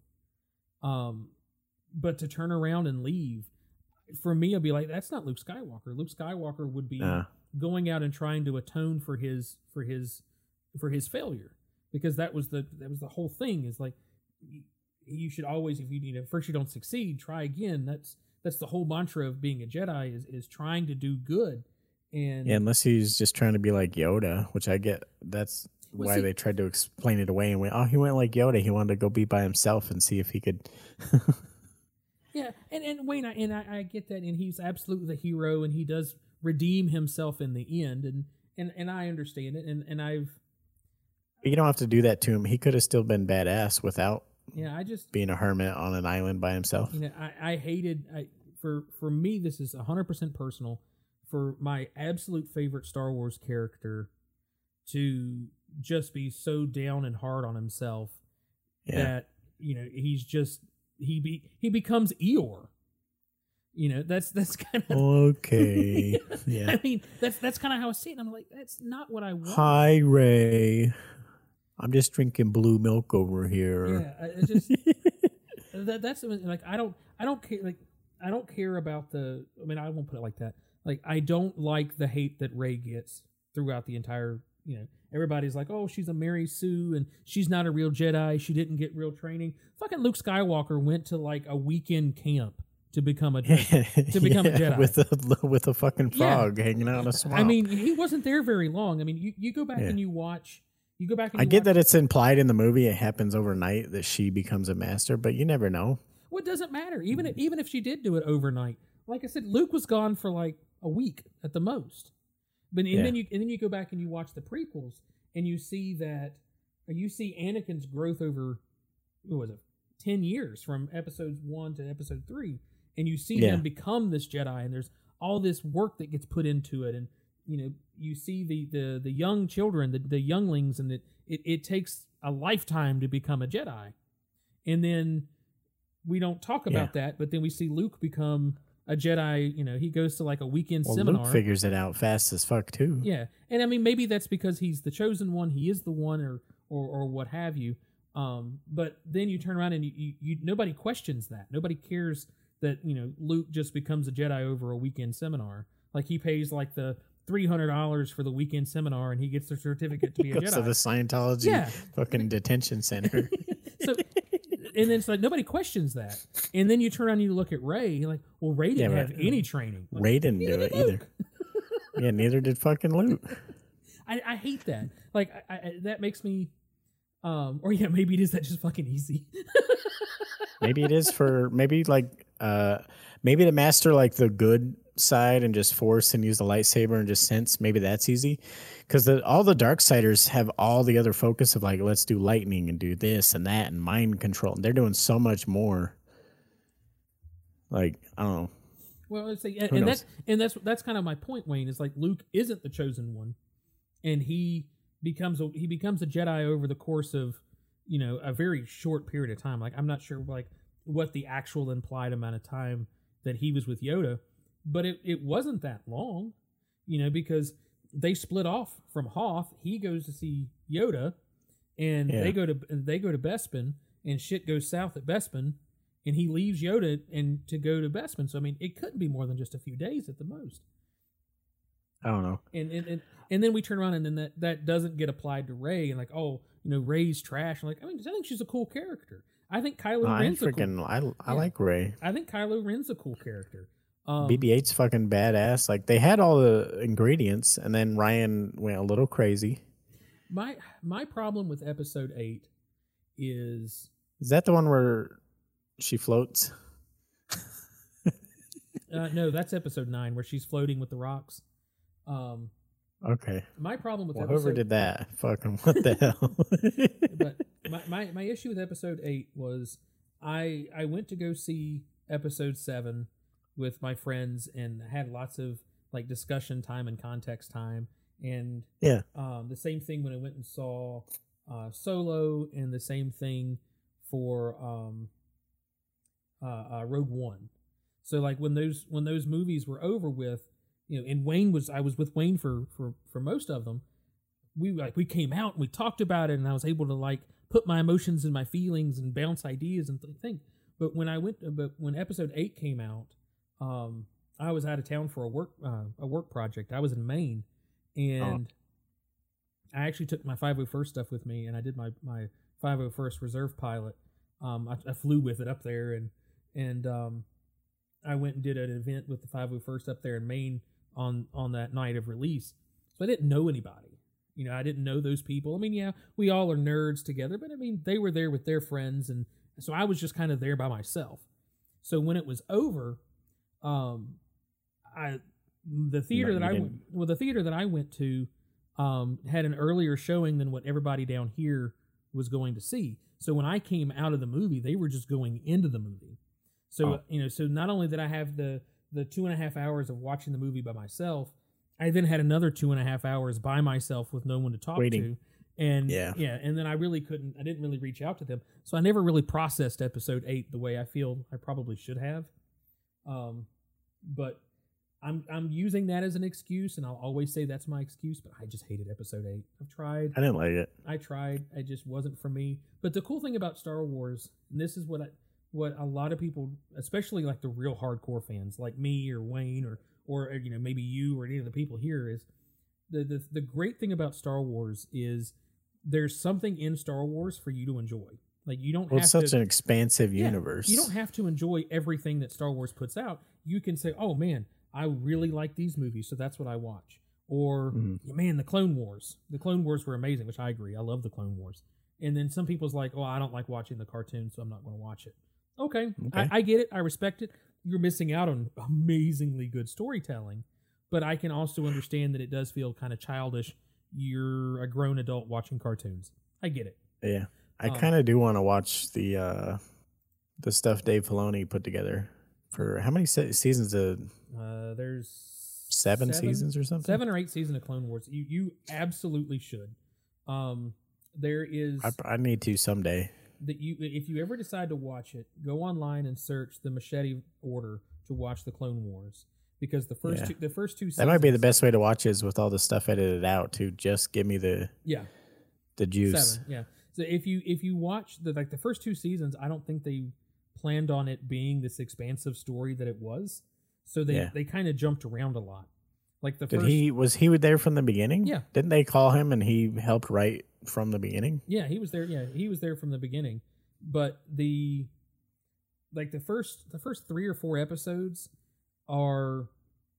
they're not the beginning of the show. They're like the timeline. They happen a little bit later in the show, so you need to watch some other episodes to really get it in context. Yeah, I'll have to look it up and find it. Like Rabble said though, why did they give episode 8 one writer and 7 like 4 writers? Well, part of that was JJ, but also part of that is Disney. It's my same fear with them doing all this stuff because they have all these great minds. They've got Jon Favreau, they've got Dave Filoni, they have JJ, they got all these fucking amazing people. But instead of having them collaborate and again, like how James Cameron is like, I'm going to take all the best fucking CGI people there are, and we're going to spend 15 fucking years and make the best fucking thing you've ever seen. Whereas Disney's like, you do this one, you do that one, you do that one, you do this one. And one of you might get a good project, but we're just going to shotgun it and see what fucking sticks. Well, I think too that, and I'll say this, excuse me, because I loved the Mando and the Book of Fett and the shows that are out. Short form Star Wars is so miles better than it's so great. The Mandalorian. Than the movies. Like these individual like single serving episodes that are still serving a greater plot of the series, but just that one episode of it doesn't matter which one you pick one. They're all pretty good. I love it so much more. It's 7 is my favorite movie, but my favorite thing is probably The Mandalorian. The Mandalorian series are so good.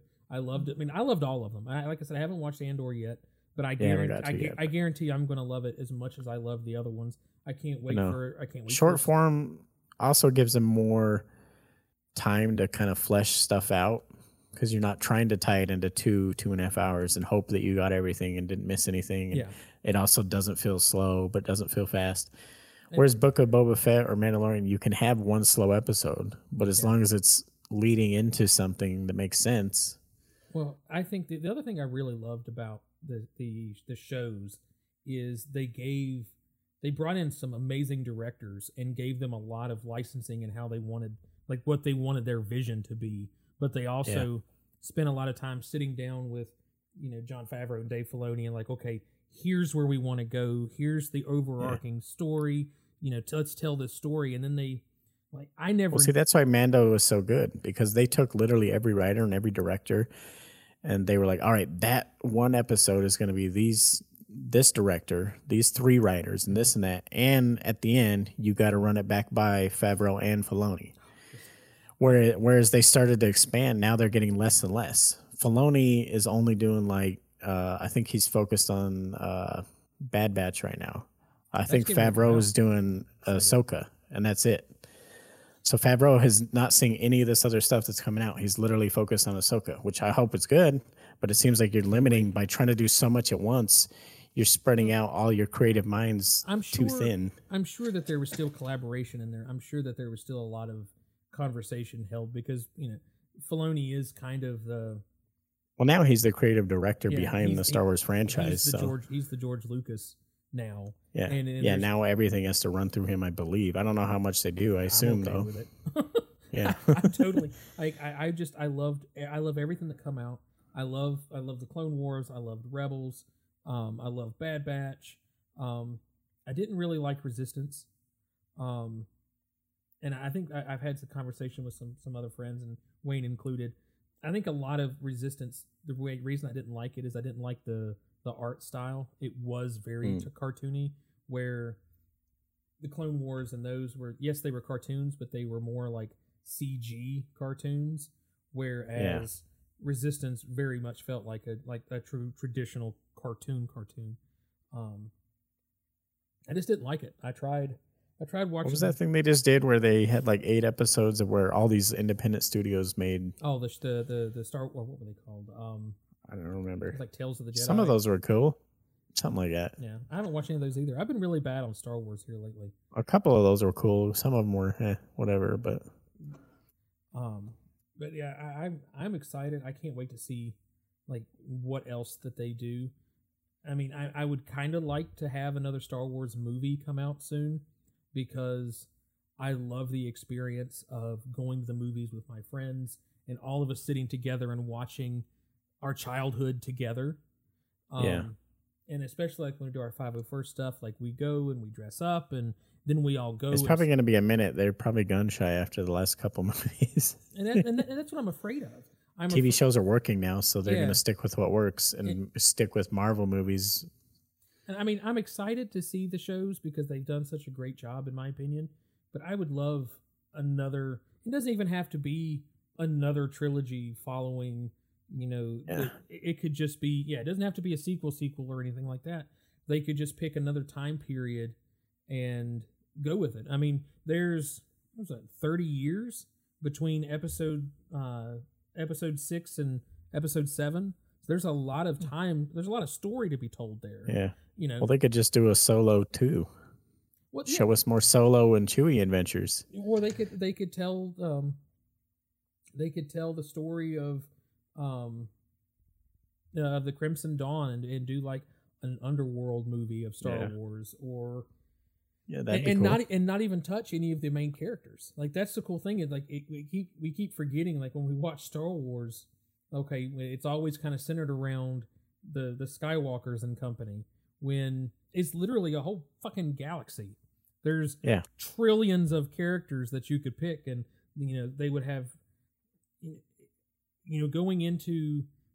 Well, they could introduce a whole new character set of people we know nothing about, and just make it epic adventures around them, and go, all right, here's the next generation of lead characters. Yeah, happening on the other side of the galaxy. That's where I would go if it was my choice. I'd go all brand new. Yeah, and not try to like shoehorn it into a story and and make it work. Like you don't need to do any of that. Just tell me some more Star Wars somewhere else. Yeah, I mean, we're never going to see the Darth Revan stuff, or I wish they had a thing about the Knights of Ren or something. That'd be dope. Telling it, going and telling it like a feature length movie, or even a series about the Knights of Ren, and or some of the Gray Jedi. Oh, don't get started on Gray Jedi. Again, there's a billion things they could do. Yeah. Which again, I don't understand how you're making 5 or 6 Avatar movies. Oh shit! I don't know how long we've been going now, because we only started recording in the middle of it. We are at an hour and 40 minutes, so we got maybe 10 or 15 minutes, and we got to wrap it up. Oh, okay. Did you have a cream of the week movie all about Darth Raven? I don't know who Darth Raven is though. Oh, that's good. If they ever do a Darth Revan, it has to be Keanu Reeves playing the character. Has to be. Darth Revan, purple and red lightsaber. Yeah, his lore is awesome. It's all before Episode 1. Time looks period. cool. Yeah, his story is really. By the way, the new Star Wars game looks fucking dope. I can't wait. Respawn does a good job. If they give us what they're advertising, I cannot wait. I mean, I'm holding my breath because, they've been talking, open world Star Wars for years. Yeah. And, they gave us Star Wars. The last one wasn't really an open world. Yeah. Oh, no. This is when they're advertising a true blue. You can be a space pirate, a smuggler, a Jedi, a Mando, whatever. We'll see. If that's what we get, because I played, there was a game like that came out years ago that was called Star Wars Galaxies, which was basically that, and it was online and it was well ahead of its time for what it was. If we get something like that, I hope it's a online multiplayer type experience. That's what I'm hoping for. I have a strong suspicion that it's probably not going to be. That it's probably a hint of that. It probably won't actually be open. No, I think it'll be open. I think it'll be you know how Skyrim is open world, and but it's single player. That's where I was going with this. Is that there's not going to be any interactions between. It's not going to be multi. I bet that's how it is. Yeah. I don't think it'll be MMO. I wish it's what I want. I want to be able, because I would love to be like Wayne, for example. Like, hey Wayne, let's make two characters that are similar and let's go do shit together. Let's go pick up bounties. Could you imagine like open world like No Man's Sky but Star Wars? Well, that's kind of what they're saying, is that it's kind of going to be like No Man's Sky. No, it's not. But but then again, whatever happened to that game that's been canceled forever? Evil Dead? No, what's it called? Which one? One of them where they're like monkeys and there's pigs. And the first one came out like 30 years ago, and they've been talking about this game forever, and it's open world. No clue what you're talking about. Beyond Beyond Good and Evil. Beyond Good and Evil. I don't even know what that is. It's been delayed.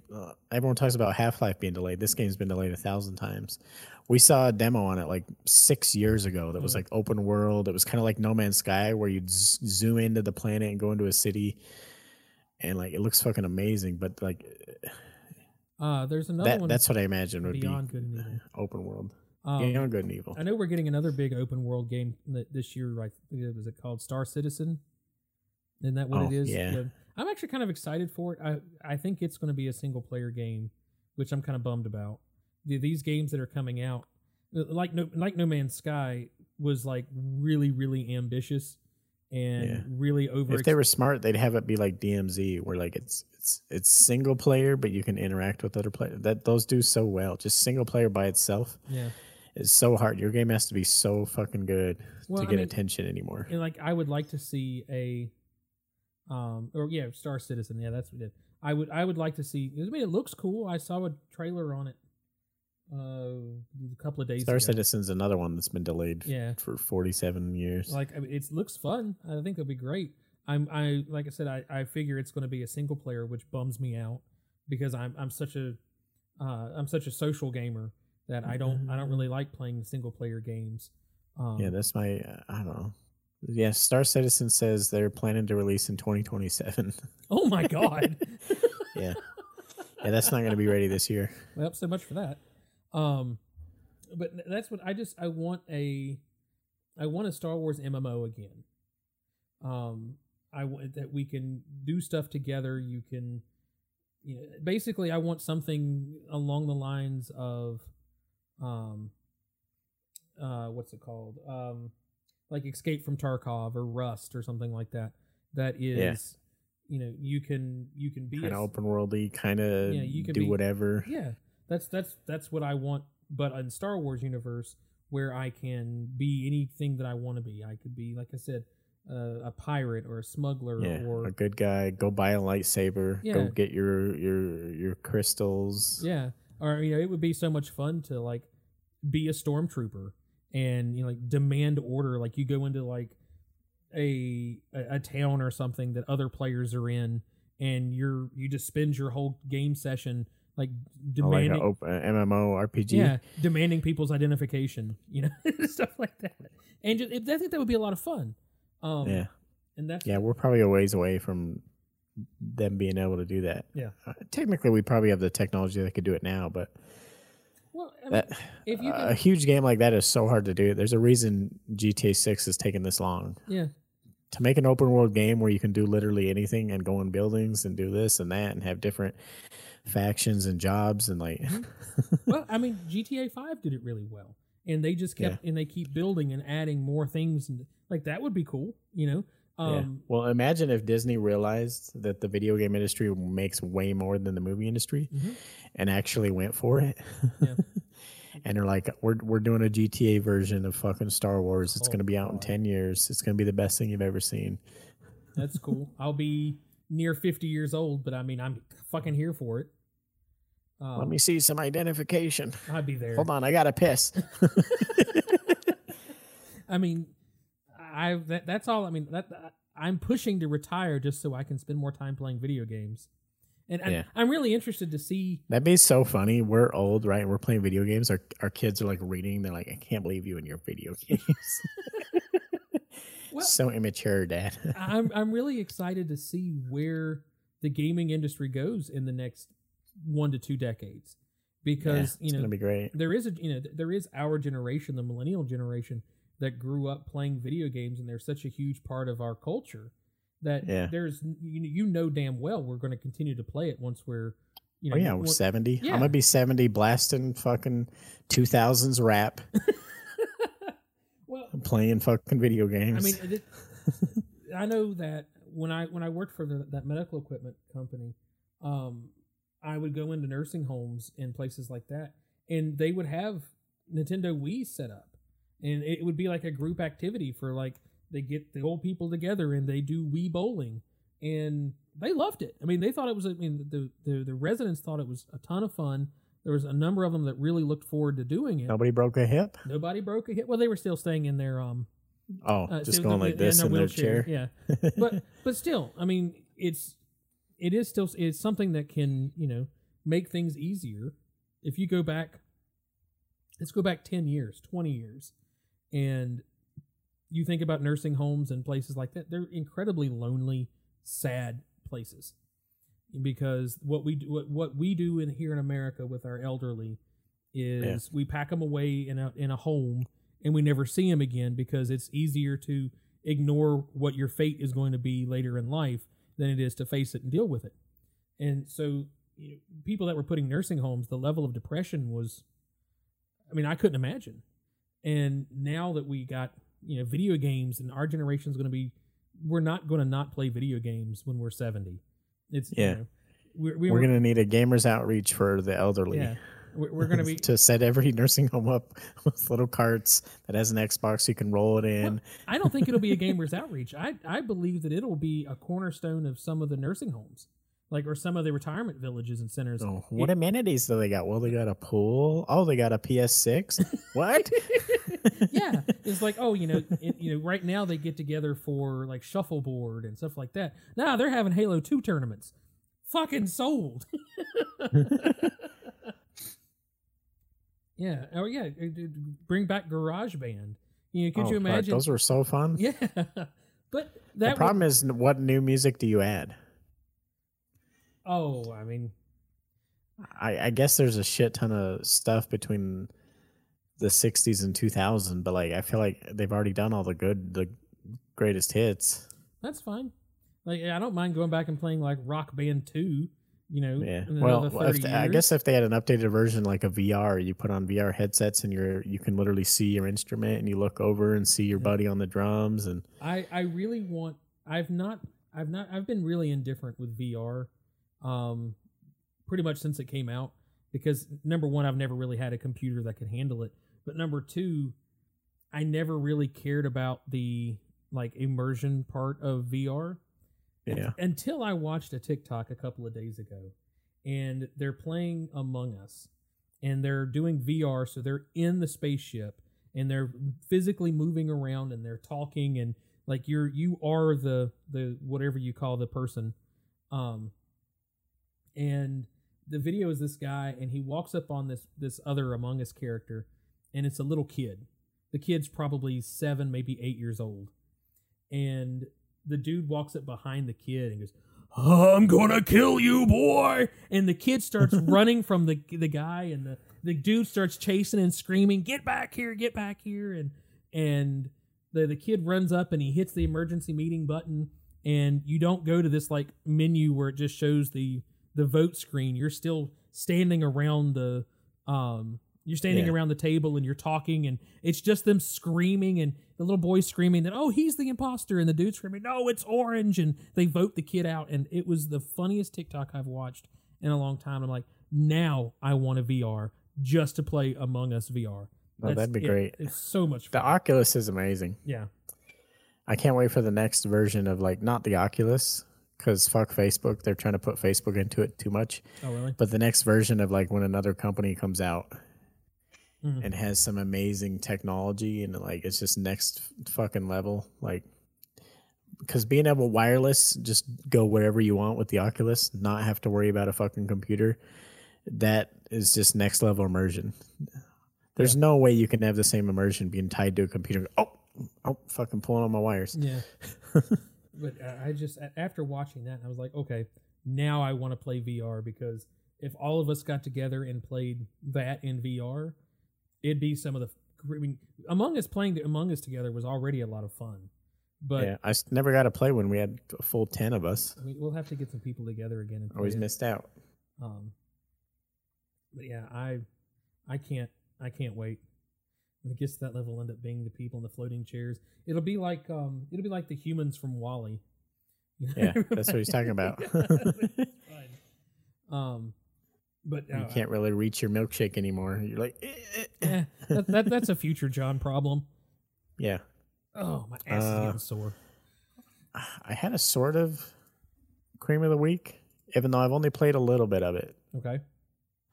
The new High on Life game. Okay. Justin Roiland voices a majority of it. I've only played some of it. My son's played it and beat it like 2 or 3 times. He's still playing it. He freaking loves it. I don't know if it's a great game for a 10-year-old. It is. He's 10 years old? Yeah. They say a lot of like, fuck you, buddy. And that like, is the perfect game for a 10-year-old. Like, that is, you know, as all of the us, weapons that talk to you and like, you son of a bitch. And like, I think it is an excellent game for a preteen boy to play, because it's just the right amount of language and just the right amount immature. of it's perfect. Yeah, it's giving him plenty of vocabulary to use. Yep, gives him new words to use. It references concepts that he's not quite old enough to get, but you know, he kind of understands what's going on. Yeah. No, it's perfect. Or no, the bits I played when he lets me are super fun. I haven't. It's a funny game. It's fun. I haven't played it yet. I've thought about streaming it.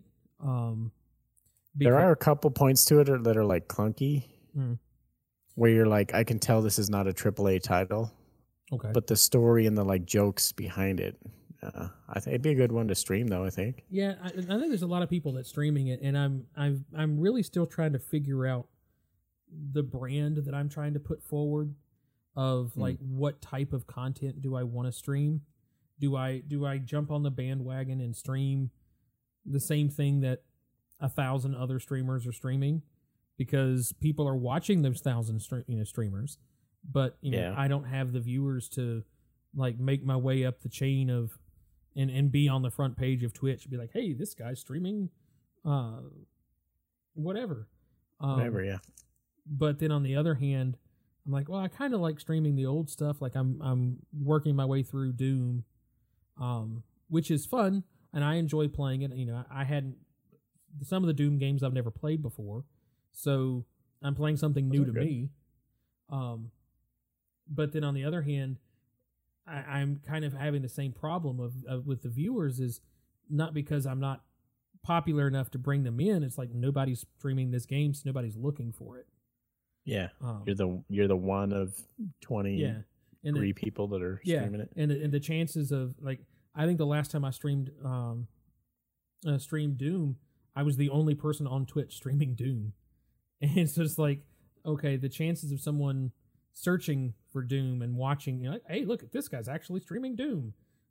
On the other hand, I also noticed when I was streaming, when I would stream the weird ones, Mhm. when you finally do get somebody that comes in, you're a lot more likely to like keep them as a viewer. Yeah, and I've been very successful, especially here the last 2 weeks or so.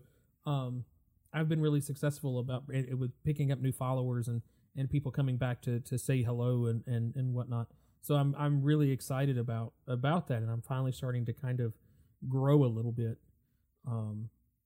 So I'm happy about that, and I'm gonna, like Phil, I'm gonna keep doing what I'm doing. I've got Doom to stream tomorrow. I've still got to kind of figure out what I'm going to do on my Tuesdays and Wednesdays, because we're not doing our I don't know if I'm going to continue doing my D&D, the homebrew stuff, because I'm really losing the creative energy to do it. And I hate that, because I know some people were playing it, they were having a lot of fun. Yeah. So I might. We could also do some more of where we have a new DM. Well, yeah. We'd also do some more letting you partake. Fucking nice. Well, and that we are. We're kind of in a holding pattern until Heather finishes her masters, which will be the first part of May. So we're not that far away. Because Heather wants to play in the stuff with Nicole, and Nicole said she wanted some time to come up with new content. So that's definitely going to happen, but we're a number of months away from that happening. So, and I'm always open to somebody else wanting to DM and take that step forward, even if it's not homebrew, which I never recommend doing out of the gate. Oh, I had a homebrew idea for something that I'm sure it had to have been done. Everything's been done. Okay, what's your idea? Because I'm not going to steal it. You all are you, like your name, Mm-hmm. and you'll start in the modern world, and a thing happens, and you all end up in the forest, and now all of a sudden you are a mage and a barbarian and a. I had an idea really, really similar to that. It's something, and you have to get back. my idea was pretty much the same thing. Was the group of people that I'm playing with, we all go out, and maybe we've gone on a camping out, like a weekend camp out retreat type deal. Oh, that'd be good. And you wake up and walk out of the tent and go, wait a minute, what the fuck? Well, what happens is it was going to be me, the DM, disappears. Like you don't know, like, oh, where did John go? And so you would assume the players would go looking for you, and you would find this like kind of hole in the ground, and there's clues leading to, hey, it looks like John went down here. And so like, okay, we're going to go down here and see if we can't find John. So once they crawl through the hole and they come out on the other side, that's when they pick up their abilities and their classes. And my goal was to randomly assign. And then they have to find you in there. Yeah. And then it would become kind of like a dungeon crawl to rescue the DM. That was the idea, but I never. I think that was my first foray in trying to homebrew, and I kind of got glimpses of my inability to do so. And I'm just not good at it. Like, you can give me content and put it in front of me and give me a prompt, and like we did the improv at the beginning of the show, and I do fine. I do great. I can take pre-written content and like the kids in the old D&D cartoon. Yeah. You can give me content and it's already fleshed out. I can put it, I can create it, I can work with it. I'm great. But if you come to me and say, John, I want you to come up with something on the fly and make it fun, I feel like I am the worst at it. And so you're like the Game of Thrones writers. Yeah. Yeah. I'm exactly like the game. You give me the idea and you want me to flesh it out, I'll do it. But if you want me to create it from scratch, fucking woo. Yeah. But the difference between me and them is I understand that I'm not good at that. And you understand when they say that you can't do this, so you're like, I know I can't. Yeah, I know. That's why I'm not doing it. And I think that's the problem that I'm having with the homebrew that you were playing in with me, and then why I'm probably not going to come back to it maybe ever for a minute. Yeah. Is that you're lost where to go or what to do? Or no, I've still got what I want to do. I'm not. Is the good hard part when like off the cuff, where like they don't go where you thought they were going to go, and they go over here, and you now out of Yeah. nowhere have to create a story and a house and a forest and what everything Yeah. means over there. and I already struggle enough to make the grand scheme of things. Now I've got to create, minor plot points. But the issue that I have and what I'm going through is I don't feel like I'm doing a good job. And Oh. I've had you tell me, I've had any of the other people that I've DM'd for, like, oh John, you're doing great. You're really good at this. Well, you can say that until you're blue in the face. I don't believe I'm good at it. Yeah. And that's when Do you feel bored with what you're creating? no, it's not that, because I have such a good time doing stuff and playing with. You just feel like it's not good. Like, just don't feel like it's as yeah. good as We it could finished be. a session, but like it was Yeah. kind of. And then everybody's like, "Oh no, you did great." And like, I know you're being honest. You're not trying to like blow smoke up my ass, and I get that and Yeah. I appreciate it. But it's one of those things where nobody will Inside, you feel like a 2 out of 10 or be. something. Oh yeah, absolutely. Yeah. And it's like nobody can be as hard of a critic as I am on myself. And like when we I did, know. I wish we could all be like Kanye. yeah, exactly. Just fucking. Yeah. But like when we did I've done Curse of Strahd now twice, and we're just about ready to finish up. We're in the final battle of Strahd in my Thursday group, and I know I've done a good job, and then I'm not trying to be arrogant or anything when I say it. It's like I've done a good job. The players are, when I have players that are like visibly upset because something happened to their character, then I know that they're immersed in the game, and I am a key part of that immersion. So I know I'm doing good.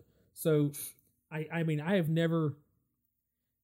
The first time I ran through Strahd, I can say that there were times I walked away going, "Well, that was trash," but every single session that I've done in this current run through of Strahd, I've walked away going, "That's as good as I can do." Like I gave everything, I left it all out there. This is good. I've never felt that way when I do homebrew. I have never had a holy cow, that was a great session. Yeah. Well, I'm gonna say something harsh for a minute. Okay, go for it. The DM is important, Mm-hmm. but the DM's like maybe 30% of it. That's true. 70% of it is the players, and not even just them as themselves, but also how they mesh together. Yes. Let's say you have 4 of the best fucking improv masters. They play D&D all the time. Yeah, let's say you got people that play on Dimension 20 or something, or fucking, you got amazing people, but we don't know them and they don't get along with us. It's not going to work either. Right. There's so much more that goes into it. And the problem with trying to line that up to and find good players and everything, schedules never line up. Right. Yeah. That's half of our problem with what we're doing with yours now. It's not that you're doing a bad job DM. Yeah. Well, that's something that that I imparted to Nicole when she started DMing. It was like the secret to being a good DM is understanding that it's not your story. Yeah. Like you might, and I think that's one of the reasons why I can't homebrew very well, is I can't let go of that concept. Oh yeah. No, she did a great job. She did great. Like, I mean, I was let me do all the things that I shouldn't have. But that's the thing, is like you have to understand that no matter how much effort and time and energy that you put into the story, it isn't yours. It's the player's story. You're just there as a referee. And there's more to that. You're the referee, you're the cameraman, you are the writer, you're also the person that, like, when they do a table read for a movie or a TV show, they have to have a narrator. It's like scene 1 opens, field, zoom out. Like, you're that, but again, you have to let the actors do their thing. Right. And if they want to improv and go off script, you have to allow it to happen. You have to create the situation where they can. And sometimes you do have to kind of rein people back in and be like, okay, there's a time and a place, and you kind of have to feel and know when that time and a place is, not just as a DM but as a player. And I'm very picky about the people that I game with, because they're people that I know mesh well together. Yeah, and it really is a reality show following murder. That's one of my favorite talents of Stephen Crittenden. Is when players start to go way off the path. He lets them do whatever, but then they start getting too far. He starts throwing at them, "You do that," and giving them nothing, and that's like their clue of, all right, well, Yeah, exactly. we've now hit the wall. Yeah. The world no longer goes that direction. We need to come back. Well, that's where the Johnism that comes out with mine is like, well, you can certainly try, Yeah. and it's exactly that. And I just, some people, I've had DMs over the years that I are just like me. They're great at pre-built stories and whatnot. And I played with one DM that was, everything he did was homebrew, and it was fucking good. Like, he was a great storyteller. He was great at going from one character to another. There were times where you as a player were just watching something happen. So he's having to play 2 or 3 characters at the same time, having a conversation amongst themselves. And it's not just doing voices and going back and forth, but explaining what's going on and whatnot. So I mean, there's all kinds of different ones, and I feel like my path is this pre-built stuff that I don't have to worry about coming up with what's going to happen next. I know what's going to happen next, but but I also have the ability to kind of let players tell their own story and create their own self-interest to the game. I just I don't really have it. I don't have it in me to do a lot of home brewing. And I think too, one of the issues that I have with it is I don't have a lot of time, I don't have a lot of not D&D time to sit and write out my stories and flesh out these characters and flesh out these scenes. There's a lot of going into it, fleshing out, and you've learned that yourself now that you've gotten really inspired with the character that you're playing in Nicole's game, and you're building, you've built this character, you've built a backstory, and now you're doing like fan fiction for your backstory, and I fucking love it. Like, I love that. But to do that on a grand scale, I'm just like, it's I a lot of work. Don't have the time. So that's why I like, I'm working on, I go out and buy the pre-builts, and tell those stories. So it's probably where I'm going to stick from this point forward, and just say, you know what, I'm done. You just don't have time to do homebrew. Yeah, it's a lot of work. And so what I'm thinking about doing, because I know Paul wants to continue playing, and I know Wayne wants to continue playing, and I'm sure you do too. I think I'm gonna meld my Thursday group into doing Tomb of Annihilation. I think I'm gonna go out and pick up another pre-built and say, okay, let's this group play this one. Because all of you guys except Smokey have played Strahd, so there's no sense in going back and doing that one. And I'm ready to not do Strahd anymore. I'm almost 4 years into playing Curse of Strahd between 2 groups, so I'm kind of like, I'm kind of done. Well, the pre-builts are nice though. They have so much already fleshed out, and now there's just little things that you have to figure out. It's so easy, and especially the newer ones. Curse of Strahd was the first 5th edition pre-build, but there's been a version of Strahd and Castle Ravenloft in every edition of D&D. So there's always been Castle Ravenloft in some form or another in D&D. So there's a ton of content out there for it. So, but the one where the Tomb of Annihilation is a more recent one, and the content that you get on Roll20 is the stuff that you can do digitally is amazing. Like the maps that are in the game and the way this game works and its mechanics. Yeah, it's so good. So I'm thinking I may I'm not thinking. I mean, I'm going to. It's just a matter of when I'm going to do it. Going ahead and picking up another pre-built and doing another pre-built for you guys, because I kind of felt bad being like, okay, we played for a couple of weeks. I don't want to play no more. Yeah. I do. I just don't want to play that. I don't want to do my Yeah. homebrew. Let's do something else. So I'm thinking about doing the Dragon Heist or the Dragon Queen series, which it's a really, really long series. But each book will take us about a year and a half to get through. And I think there's like 4 books if you want to actually Dragon go through them Queen. all. Yeah. So that's what I'm thinking. So,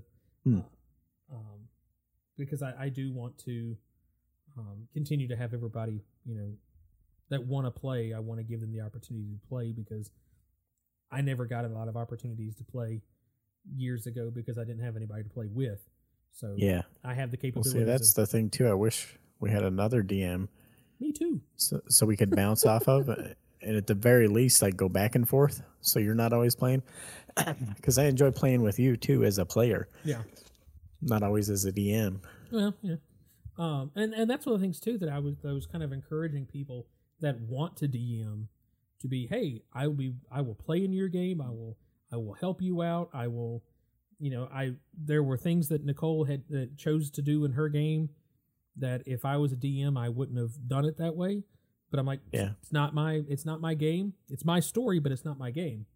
Yeah. And I think she did great. I loved it. I love the way it turned out. That was a good fun. I was invested in my character as much as anybody else was in theirs. So I'm excited to see what we're going to do next. So, but I think I am going to give everybody I think I'm going to give our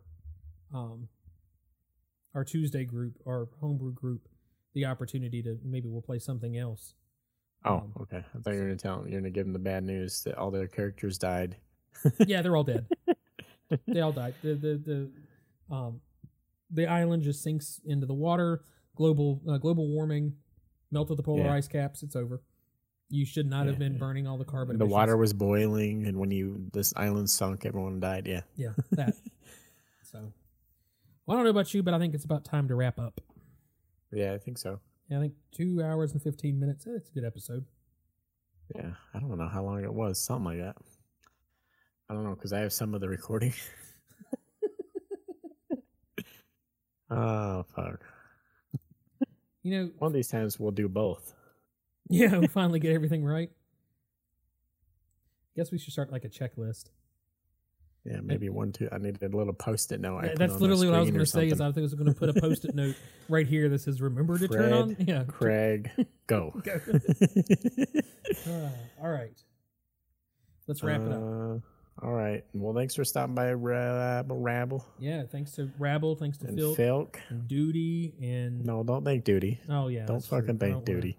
I don't wanna Wayne give stopped him by that. for a minute. Yeah, Wayne was here, and there was somebody else that jumped in the very beginning that I didn't catch. Oh, yeah. What was who was Started with an H or something, I think. I'm scrolling back. There they are. Dominate and Jordan. Oh, Jordan was here. That's right. Oh, yeah, his first time. I wish he'd have given me a follow. I'm stuck. He's been here before. Oh. He didn't want to follow you, though. Sorry. Yeah, well, screw him then. I'm at 89 followers. I'm really trying to get to. Hey, I think you finally passed me. Really, I'm trying to get to 100 by the end of by my birthday, which is in April. That's my goal. Oh, That's I only was 11. at 70. You passed me a minute ago because I was at 72 followers. Yeah, I've actually been doing really good. The last 5 streams I've done, I've picked up a follower every stream. Yeah. So Oh, that's pretty good. I didn't pick up a follower this stream, so I was kind of bummed about that. I always had the most fun, and this is maybe why I gained the most followers, but I always had the most fun doing horror games, the scary games. I could get into doing those. I would like to do the Alien Isolation game as well. Oh, that one's so good. Yeah. That one was a really good time, me playing that. I think there's still some clips of it on my channel somewhere, but yeah, maybe that came through the video as having a good time, and that's why I got more followers. I don't know. Or once That was again- always my best performing streams, though. I did really good.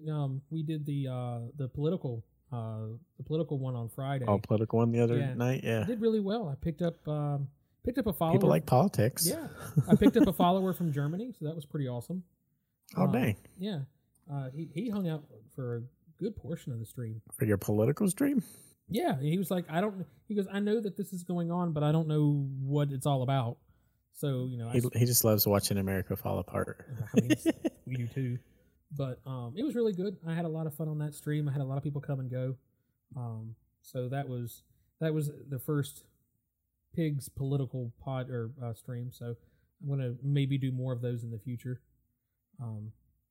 But yeah, it was good. Okay. It was good. Well, yeah, other than that, make sure you follow us. And yeah, thanks for listening.